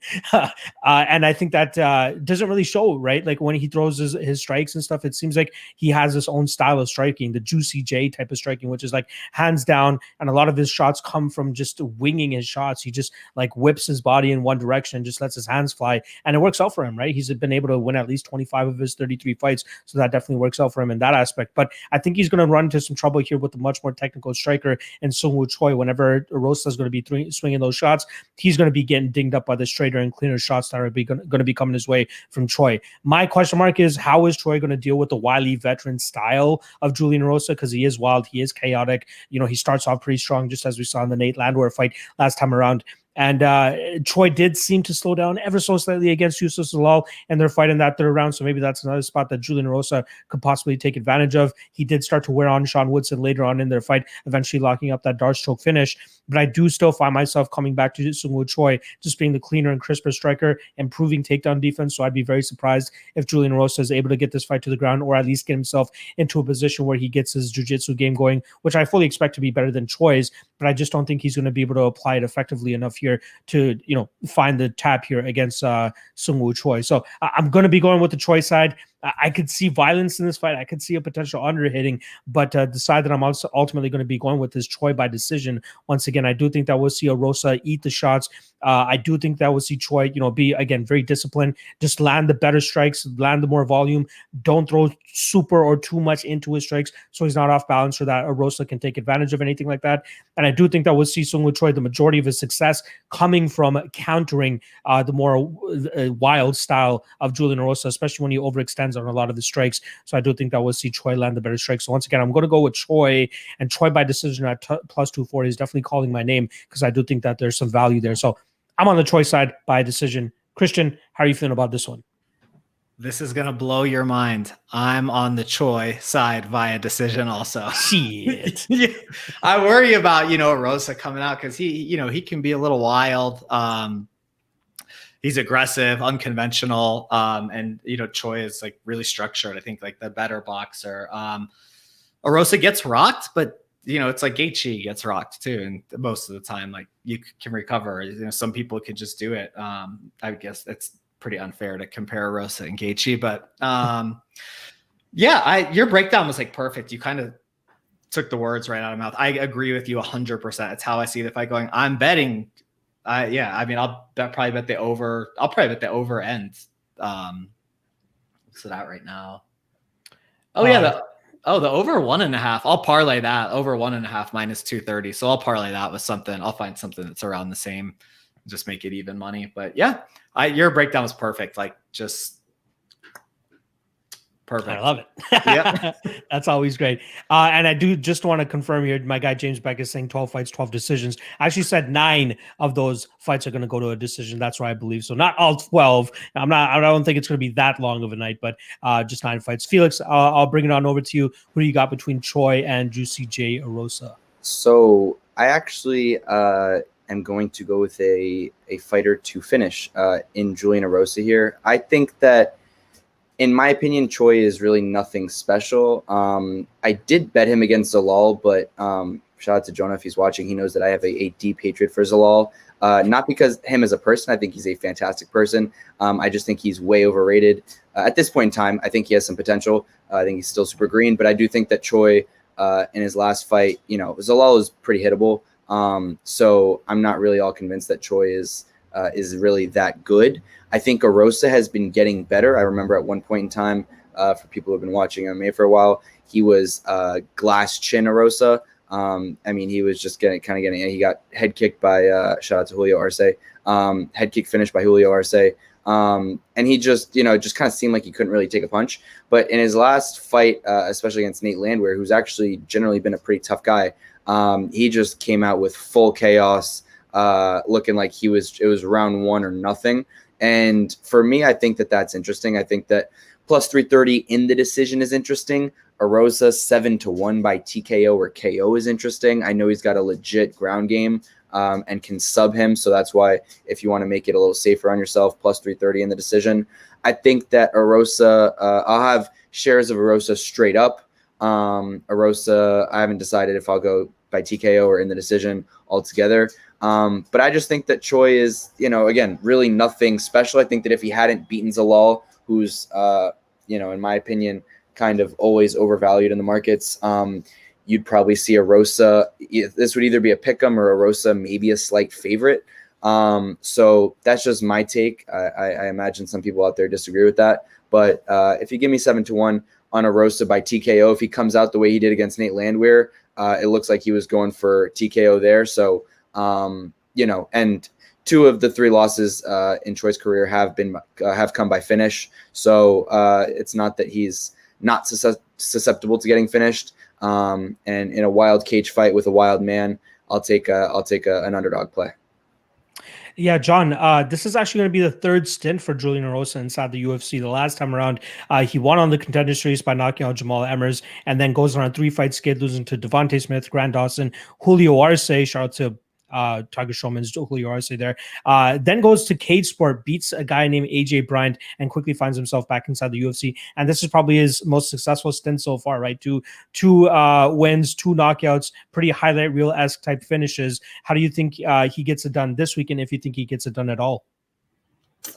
Yeah, I also bet Choi in his last fight against Zalil. Choi, former Muay Thai world champion. He is a good striker. I think both guys have good power. I think both guys are capable of winning by knockout here. I think this is one, I agree with you, Locke. I think your breakdown was on point. I think we're going to see some violence, though. I think this one ends with a finish. I think both guys could win via finish. And it's funny because they're both I think they're both good strikers offensively. I think Choi's a little bit more technical, but both guys have finishing power, and they both sort of lack the defense. Like, you watch Choi, he gets tagged in a lot of hits fights. And obviously Erosa does as well, because like Felix said, he'll just, go balls to the wall, complete disregard for his defense, and try to get that finish. So I think, looking back at multiple fights from these guys, they both like to own the center and they both like to push forward. So I think they're just going to meet in the middle until somebody drops. And I agree with you. I think Choi's been making improvements on his takedown defense and his defensive grappling. When he first came into the UFC, that was a pretty major leap for him. And multiple times now we've seen improvements, especially in that Zalil fight as well. So yeah, I think this one stays standing, and I think we probably see a knockout one way or the other. I don't hate taking a shot on the dog in Erosa, but I tend to lean with Choi just based on the durability. I think he's a little bit more durable and a little more physical, to where he'll be able to keep the fight standing and hopefully land a big shot and knock out Juicy J, Julian Erosa.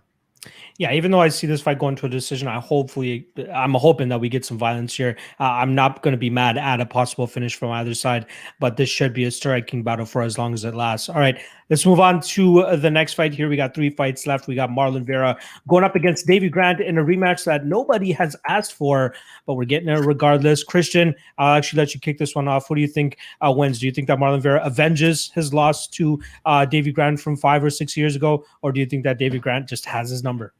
It feels like they never fought because I feel like they're, what is Grant's fought 5 times and Vera's fought 14 or 15 times in the gap. And it's like, it doesn't feel like a rematch to me. I hate this because I love Davy Grant. Like his fights are so fun to watch. He's so sloppy, so wild. Like I feel like I'm watching the Friday night fights instead of the Saturday night ones when he's on. And his personality is, he's hilarious. I think his skill set is much better than his body doesn't look like he doesn't really look like an athlete, and I think that people sleep on him because of that. It's always something like that I've noticed, like it's when he's just finishing dudes, and it's like in his quirky personality. But at the same time, Chito Vera just came off a fight with Jose Aldo. It's Martin Day, Jose Aldo. It's like that, the competition you're dealing with in your last couple fights. It's pretty crazy. It pains me. I really like them both, but I think that Chito has just improved so much. Even when he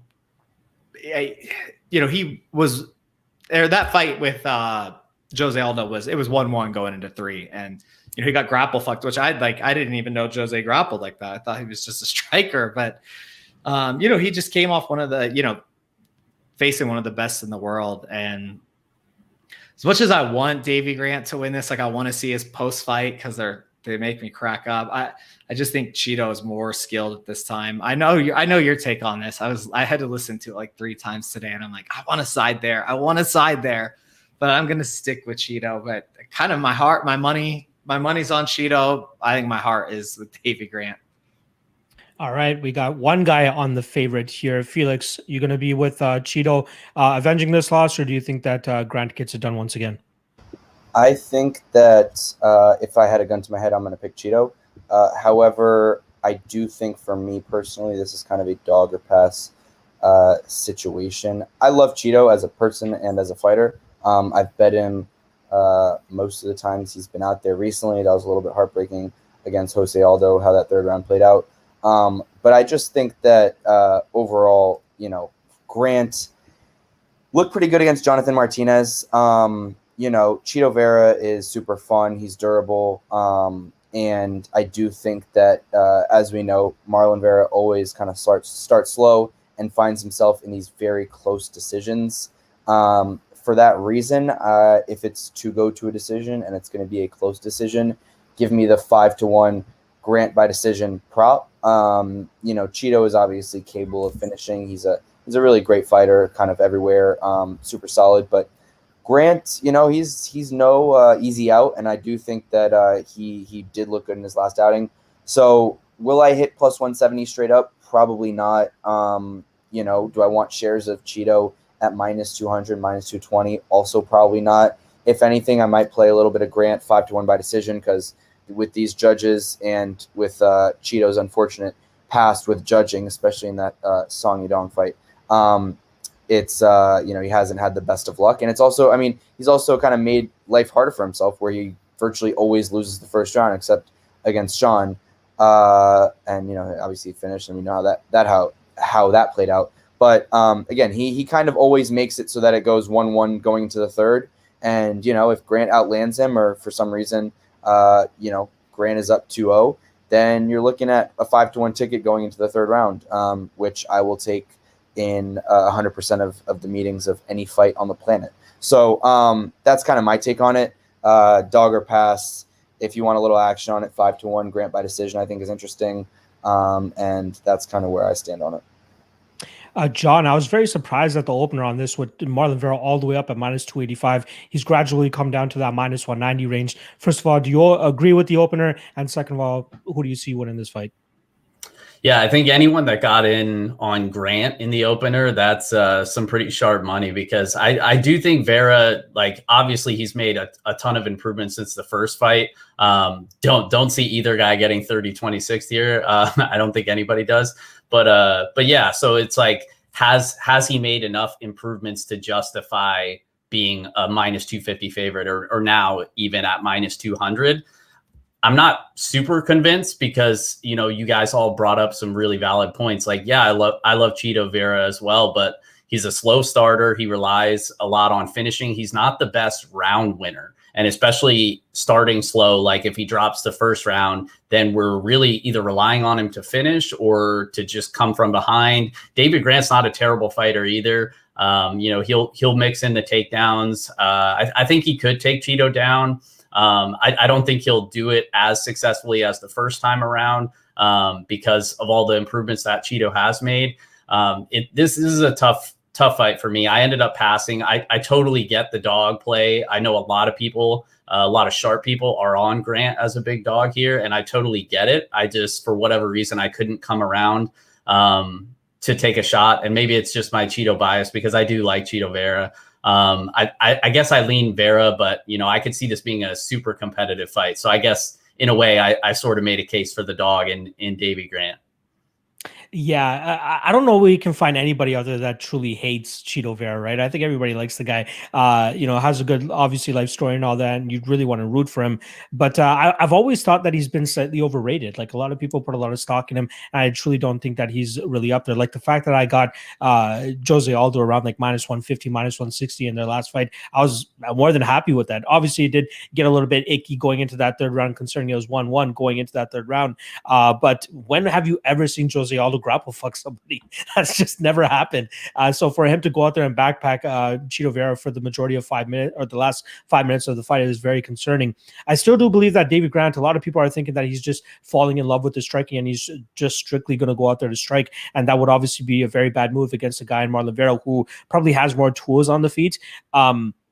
I do think that we'll still see David Grant mixing those takedowns. He still seems like he seeks it every now and then, just as we saw in the Gregory Popov fight a couple fights ago. And even though he has knockout power, Marlon Vera is very difficult to put away. Never been finished in his career. And I believe, I think I saw a statistic somewhere. I got to confirm it. Maybe you guys can do that for me. But he's 1-5 in terms of decisions. More often than not, he's going out there and just winning by finish. And I think that David Grant is going to be kind of difficult for him to put away. In terms of the way to put away David Grant, though, is by submission, right? Since the Marlon Vera fight, he's been submitted twice, albeit Manny Bermudez, I think, is a very high-level jiu-jitsu player. We can make all the jokes about him not making weight, but the guy is still a really good jiu-jitsu player. And then the Damian Stasiak one kind of makes me scratch my head a little bit, but still, I do think that Marlon Vera could present that type of threat. Thank you, Christian. I appreciate that confirmation there. But in terms of how this fight plays out, I still do think that David Grant is going to lean on a similar game plan to what he had first time around, which is, you know, strike for a little bit and try to mix in the grappling and the takedowns, because I do think that still is the weakest part of Marlon Vera's game, especially when he's dealing with somebody with crushing top pressure and is able to kind of control him in those situations. And I think that David Grant can still do that. Now, there's obviously the level of experience, right? We're talking about Marlon Vera, like Christian talked about, 13, 14 fights since the first time that they fought, whereas David Grant has only fought about 5 times. Apparently, David's just doing it for the fun of it, right? Like, he doesn't really have a lucrative reasoning to actually be fighting. Apparently, he has a very successful restaurant out from where he's from, so he doesn't really care about fighting too much, but he still goes out there and fucking fights his heart out, man. And we're definitely be seeing it in his last 3 fights, where he's been able to knock out 2 of those guys. And he's forever the underdog, right? Everybody continues to count him out every single time, but he goes out there and springs a huge upset last time around against Jonathan Martinez as a +250 dog. Did get hurt and rocked at the end of that first round, but came into that second round with a fire. And we truly see the tides turning in that fight, leading up to that knockout blow that David Grant was able to actually muster up and put together. So I am going with the dog. I do have him as my dog of the night play. I do have a unit and a half on him at +165. I think it should be closer to maybe like an even, maybe even +110 for David Grant. I do think it should be much closer line, but I just think that widely speaking, a lot of people just overlook David Grant's skills, and he's going to continue to go out there and continue to prove people wrong. And I don't think that Marlon Vera is ever really going to sniff that top 5, top 7 type of competition, or at least being ranked in that spot. He might fight guys that are top 5, top 7, but I just don't think he's going to be able to overcome those types of obstacles. David Grant probably himself won't ever be a top 5, top 7 guy, but I do think that stylistically speaking, he has Marlon Vera's numbers. So I'm going to be going with David Grant. And the spot that really perks me up a little bit is the Grant by decision at plus 440. Good Lord, people. What? Like, Vera's never been finished, right? David Grant, even though he has knockouts in his last 2 fights, he has won decisions in the past. So yeah, I'm going Grant, and I'm definitely going to have a lot of stock in that decision prop, as I do believe that there's a ton of value there. I believe, Christian, you already had your spiel on this matchup, right? Yeah, but I'll say he's already beat him by a decision. You can get him by a decision at plus 440. Thank you. Like, what? Like, even it's like, I'm on the Cheeto side, but it's like, you've already seen it once. And, rematches tend to favor the winner, the previous winner. So. All right, let's move on to the co-main event here. We got Alexei Oleinik up against Sergey Spivak. I believe Spivak is the second biggest favorite on the card. He's coming in around that minus 215 range. Payback on or comeback on Alexei Oleinik is roughly around plus 195. Christian, I'm actually going to let you kick this one off. Or sorry, Felix. Felix is going to be kicking this one off. Who do you got in this heavyweight slugfest or possible grapple fest? Sergey Spivak by TKO. I mean, I've made I don't even know if I'm profitable on betting Alexei Oleinik in the long run. He win. I mean, I kind of bet him every time, or not every time, but I've bet him and hit him as a dog multiple times over his unreal career. He probably has the most fights of any active UFC fighter. That could be true. I don't know. But he's obviously a legend in his own right. But I just don't think that he can really take a punch anymore. He's shown that he's never made improvements with his striking defense. He's there to be hit. If he can wrap you up and get that Ezekiel choke, you're in a world of trouble. But other than that, I really don't see any other paths to victory for Oleinik, and I think that, quite frankly, it's about time that he retires. So Spivak minus 230 straight up is not super interesting. Minus 140 even by TKO KO. Maybe you want to throw that in there, or throw that into a parlay with something if you're a parlay player, with something a little bit either earlier or down the card. But for me, I just can't really pick Oleinik at this point in his career. I don't think he's going to sub Spivak. I mean, if I was a head coach or a fighter going to fight Alexei Oleinik, I would literally say, I would train everything to not go to the ground with Alexei Oleinik, and you probably will win. So let's assume that Spivak has good coaches and somewhat of decent fight IQ, and I think that it's fairly straightforward on how he gets it done. So I will probably not bet anything here. Maybe if I'm super bored and don't want to watch a sloppy heavyweight fight, I'll throw a little bit of action on Spivak by finish or TKO. But other than that, I'll probably be staying away because who knows, the 43 or 44-year-old, I don't even know how old he is anymore, boa constrictor can always wrap up a sub. But other than that, I'm really not too interested in this slugfest. And honestly, I hope that if Alexei Oleinik gets knocked out again here, that he, for his own sake, retires, because he's had a good enough career. And he's a fun guy to watch, but at this point, he's just like a standing punching bag. I'm right there with you. John, Alexei Oleinik coming into his 75th fight, if I'm not mistaken, at the prime and ripe age of 43 years old. Do you think he turns back the 14-fight veteran, I believe Sergey Spivak is, or do you think that Spivak gets this fight done? Yeah, 75 fights. He's been knocked out, a documented 9 times in his career. So I think this is going to be number 10, honestly. Just Spivak, whatever way he wants, just has to avoid that early clinch up and attempt at an Ezekiel choke, like you guys were saying. That's really his only path to victory. He does have a little bit of power. He might wing a couple overhand rights, but I'm not too concerned about him. So I really won't go too deep on this one. I think Spivak gets it done. I think he ends up avoiding the 1 or 2 minutes of cardio that Oleinik has, and then knocks him out and gets the finish. So Spivak by TKO is my pick.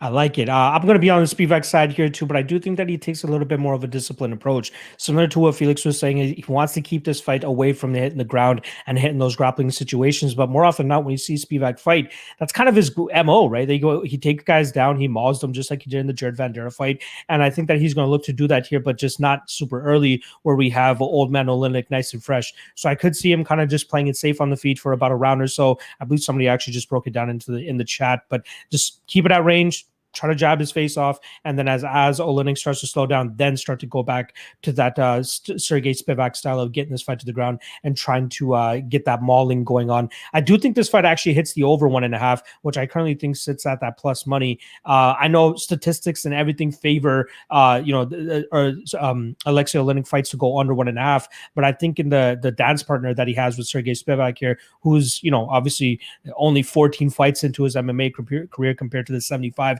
that Oleinik's bringing to the table, he wants to be as disciplined as possible and not take an L to a guy that's going to be 44 in exactly a week's time. So I do like the over 1.5 in this fight. I did last night drop on the Propping You Up show. I put Sergey Spivak by decision in that plus 600, plus 700 range. I don't mind that. Like a lot of people are saying that Oleinik's cardio falls off a cliff after, a round and a half or so, but I still can see Spivak just playing it super disciplined and just not getting wrapped up in anything with Oleinik. And, with the style that he'll probably be fighting, Oleinik might have a little bit better of a gas tank, just getting his face jabbed off for the majority of that fight. So I'm going to take Spivak. Spivak around 3 is something that's calling my name as well. But I do like that Spivak at plus 600 for the decision, worth a little bit of a sprinkle. So I'll definitely be chasing a little bit of that. Christian, I'll let you bring this one home. You going with the boa constrictor, or do you think that Dracula, as I like to call him, Sergey Spivak, is able to pull this off? Like Tupac said, it's me against the world, I guess. So yeah, I like Oleinik here. It's funny when I looked it up as the polar bear versus the boa constrictor. It's like I was like, got to tape it. Ended up watching Planet Earth. But yeah, I think that the Spivak's the only way to win is like he's not a good range striker. Like it's ground and pound. Like he takes you down, he mauls him. It's like, does he want to take Oleinik to the ground? Like, does he want to get in his guard? I feel like we saw a very similar fight last week. I think the dynamics are super similar to the Craig Jamal. I guess that Jamal Hill's a much better striker, but does Spivak want to be on top of him? And can he piece him up at range? Like I'm not really sure that's not the way he does things. So it's a long shot. It's the second biggest underdog on the card. I wouldn't go heavy on it, but I like to find the dogs where I can find them. So I honestly think Oleinik is going to submit Spivak, and I think it's going to come from some sort of weird ground and pound, like he's going to get over and then it's going to lose an arm, lose an elbow, and it's going to get choked out. So yeah, if it goes past a round, we all know it's going to happen. All right. Look at Mr. Christian Costello over there on the island with Alexei Oleinik. But again, I'm never going to hate on anybody for taking a shot at dog odds. All right, that brings us to our main event, probably one of the toughest fights to call on the card, and the odds are indicative of that. We got minus 130, a little bit of love coming in on Dan Ige as fight week has progressed. He's sitting at 130, and we got Chan Sung Yoon, Korean Zombie, around plus 115, plus 110. John, I'm actually going to get you to kick this one off for us. Do you like Dan Ige to finally get a win in his second main event slot, or do you think that Korean Zombie pushes him away? Yeah, I'm on the Ige side here. Played Ige for a unit at minus 110. I just think he's overall just a better fighter at this stage in his career. I think he's more well-rounded. I think Korean Zombie obviously has a power advantage, but that's really kind of it. I think Korean Zombie's a really good grappler, an underrated grappler. So I think the grappling kind of nullifies itself here. And I think if it does hit the mat, and I'm not really convinced that it will, but if it does, I think it'll be Ige, the one landing takedowns. He's more willing to proactively wrestle, but I think he can win minutes on the feet. I think he's got good boxing. I think he's going to have a speed advantage here. And I think defensively, he's just a lot sharper. We saw it in multiple fights, but especially against Brian Ortega. Korean Zombie is just kind of there to be hit, doesn't move his head off the center line. And I just think over the course of 5 rounds, Dan Ige is kind of going to piece him up on the feet. and be able to mix in the takedowns as well. So I just think, out of Pick'em, I think Dan Ige was clearly the side. I think at minus 130, I think he's still pretty clearly the side. Not sure how much value there is left. I'd probably play it up to maybe like minus 140, somewhere in that range. But yeah, I feel pretty good about the Dan Ige side here. So we'll go Ige by decision. I like it. Sorry, I said decision because I see the chats on tilt that you keep saying decision. So I threw out a decision for you, Locke.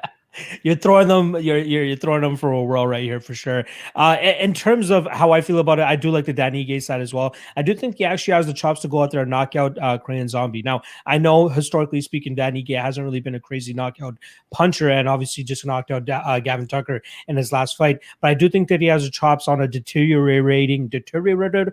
I absolutely butchered that word. Deteriorating Chan Sung Jung, Korean Zombie. I do think that his skill set is slowly starting to fall off, which is why there's rumors out there that if he loses this fight, it could possibly be his last one. And I don't blame him, right? Like, let's be honest. If that Renato Moicano fight didn't end the way that it did, like if it did end up going the full 3 rounds, Moicano probably beats him, especially what we saw in that Brian Ortega fight, right? A lot of people, that was probably the most unpredictable way for a fight to go in that Chan Sung Jung and Brian Ortega fight. Nobody would have expected Brian Ortega to come out with that type of striking style and that much of an improvement between his fight with Max Holloway and obviously his next fight against Korean Zombie.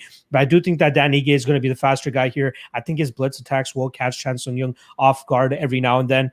He's going to land the more damaging and impactful shots. I think both guys' ground games are really good. Obviously, we know Dan Ige is a black belt, and we obviously know Korean Zombie has some tricks up his sleeve, obviously being one of the first people to pull off a twister victory or twister submission in the UFC over Leonard Garcia. But I do think if this fight hits the mat, it does slightly have the advantage on the Dan Ige side. But I do expect this fight to play out on the feet for the majority of it. I do think he's going to get the knockout probably in the 3rd round. I think the KO prop is certain around that plus 400, plus 500 range. I'll definitely be looking to hit that. Let me just confirm that Ige by KO plus 300. So it has been taking a little bit of action. One little tidbit that I'm actually going to throw out there for anybody that actually does prize picks, they actually have Dan Ige's takedown set at 1. If you can hit the over there, I think there's some value there. You'll probably cash some prize picks slips if you're actually able to get some money down on that. But I do really like that spot. So Dan Ige over 1 takedown on prize picks. But in terms of an actual win, I am picking Ige. I understand why the money is slowly coming in on him. And that last fight was just not a good look for Zombie. And it truly doesn't even feel like his head is in the game anymore, right? Like even when he weighed in this morning, like just didn't even look like he wanted to fucking be there. And who wants to be weighing in half naked on a scale anyway, right? In front of tons of people. I completely understand that aspect. But it's a part of the job. You know, I mean, even at the press conference, he's talking about not wanting to have 5-round fights anymore. And I get it. You don't want to have to fight an extra 10 minutes and get paid the same amount of money as if you were fighting a 3-round fight. But you just see it kind of wearing on him. And then obviously those rumors out there that he's probably going to hang it up with an L this weekend.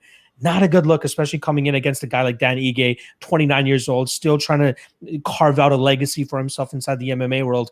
Not a good look at all. So even stylistically speaking, I see Dan Ige getting to the punches a lot quicker. I think he's hella durable as well. So I don't think a knockout is going to bail out a Zombie victory anymore. And if this fight goes the full 25 minutes, I think we'll see the better moments from Dan Ige in this spot. And the more impactful strikes obviously coming from Dan Ige too. But I do actually think he gets it done probably in the 3rd or 4th round by KO. Christian, what are your thoughts on this featherweight main event? I think you guys changed my mind because I had one stat. Like, I have like my normal notes about the fighters, but the last time Zombie won outside of round 1 was on Fuel TV 3 versus Dustin Poirier. Wow. In 2005, 15, 2012. That's the last time. That was like the thing I noted. And then your guys' arguments. I'm like, so he essentially, like, I'll take 8 to 9 years worth of data and be like, oh my God, like he's lost, but it's the only way he's won. So I was like, wait, so yeah, I switched my pick to Ige. Ige's never been finished. So it's like, I combine those 2 points of data and like, I'm not super data driven, but wow, Ige's never been finished and Zombie hasn't won a fight outside of round 1 since he finished Poirier in 2012. So on that, I am also on Dan, hopefully 75K Ige. I like it. Felix, it seems like it's almost a unanimous decision all around here with Dan Ige. You going to throw a wrench in our plans and pick Korean Zombie, or do you think that Dan Ige gets it done? Nah, 50-44 Dan Ige here. I just think Wow. that I just think that I actually bet Dan Ige. He was the first thing that I bet this week. I got him at plus 100.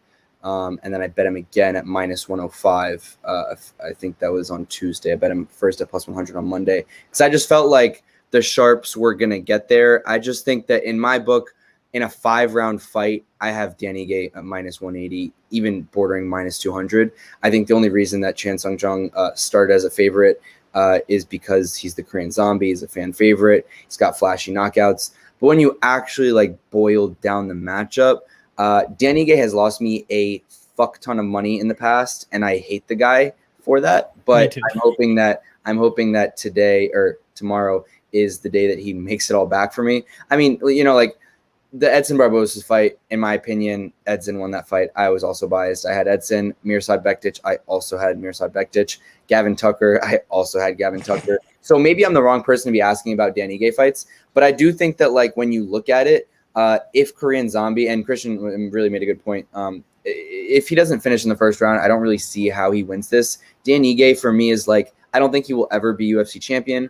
I don't think he's really a top 2-3 featherweight, but I do think he could crack the top 5. He always makes improvements. You know, he's obviously super well managed, has a great fight camp, works extremely hard.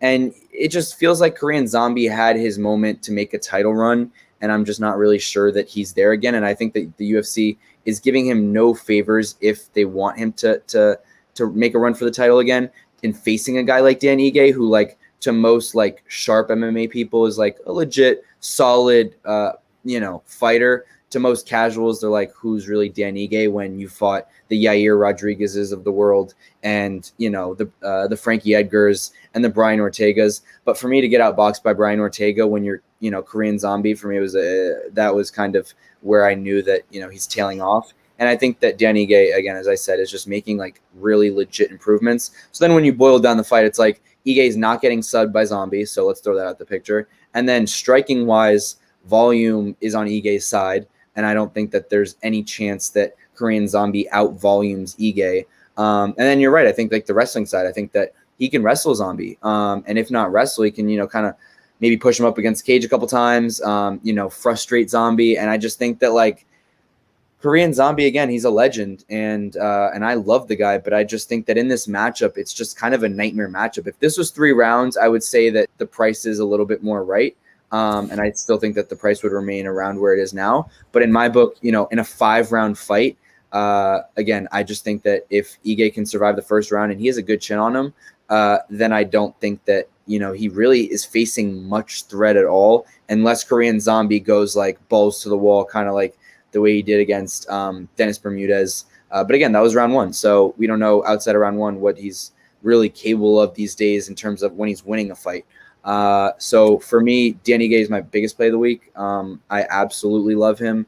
And I think that even at minus 120 or whatever it is now, you know, John made a good point, minus 140, maybe up to there. I even think a little bit more. I also think for you degenerate parlay players out there, you know, throwing Dan Ige as the last piece of your parlay and then hedging out when you get to it is not a bad play either. You know, you'll probably get plus 2, 3, 4, 500 on your tickets, depending on what you're playing.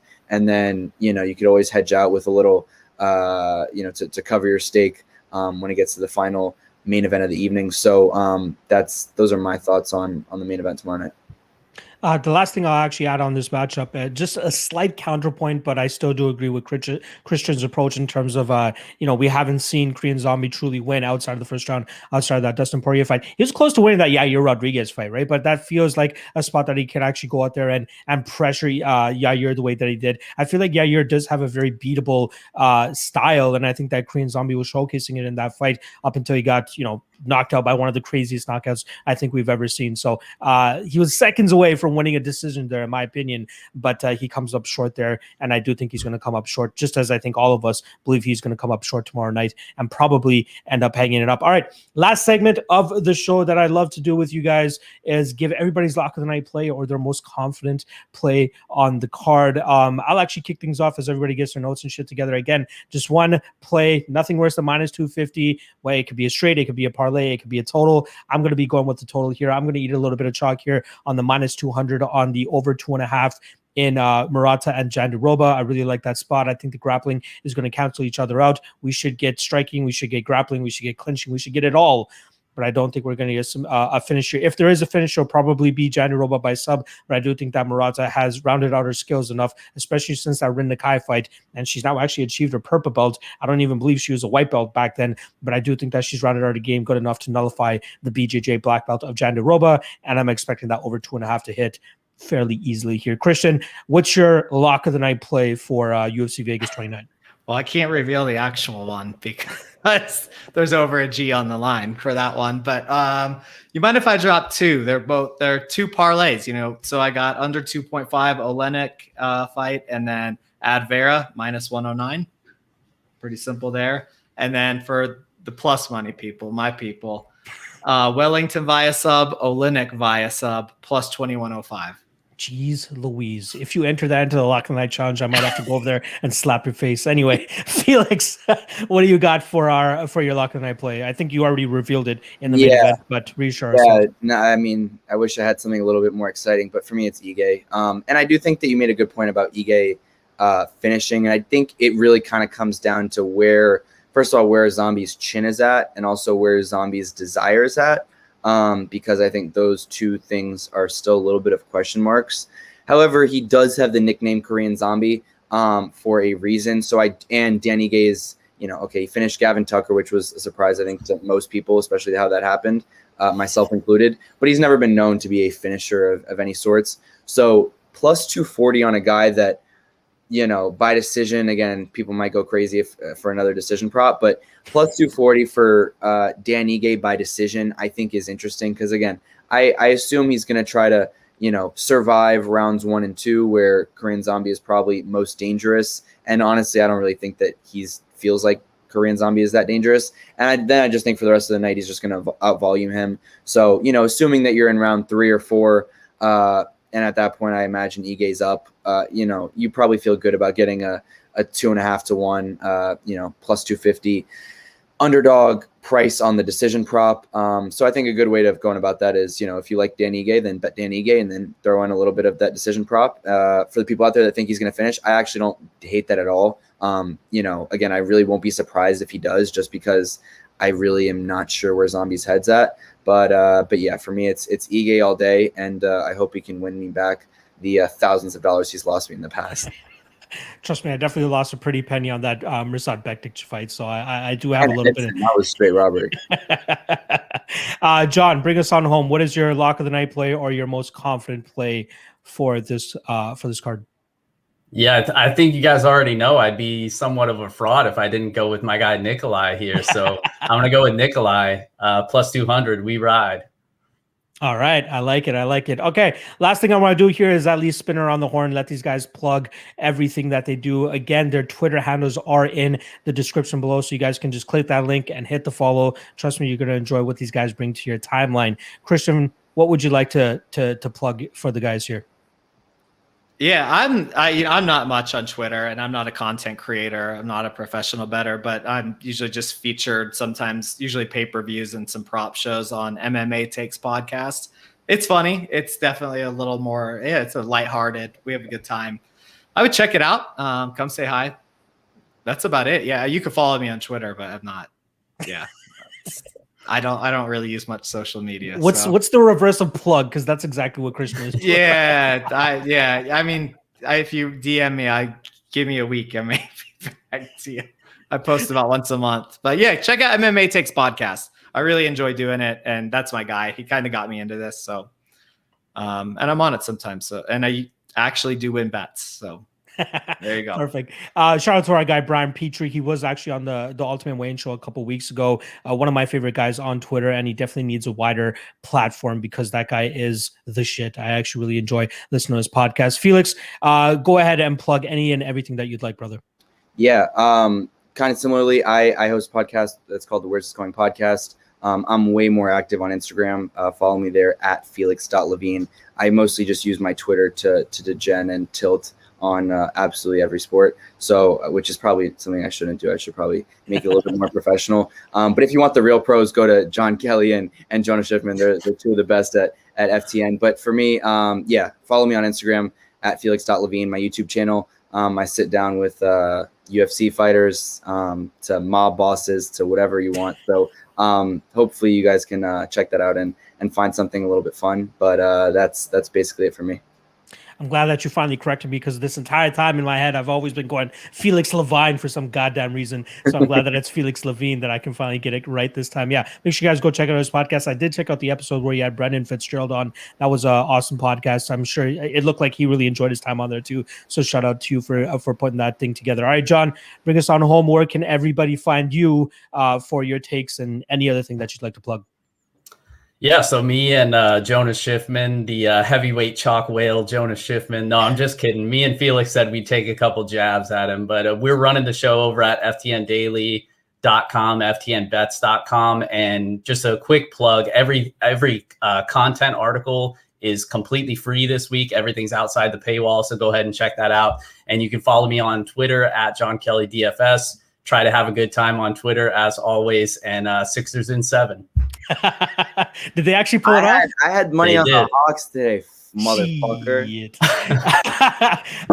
Yeah, so obviously you guys can find all those guys wherever they just plug themselves. Shout out to Jonas Schiffman as well. I do believe he's going to be on for next week's show, so you guys will get some more FTN daily action on the Ultimate Weigh-In show. Make sure you guys go support these guys. And yeah, that's pretty much it on the back end here. Again, make sure you guys hit that like, hit that subscribe, go show these guys some support. And I'll be back tomorrow 1 p.m. Eastern for the Fight Day live chat to talk all things UFC Vegas 29, taking all questions, comments, and concerns from the chat. So make sure you guys swing on by and show your boys some love.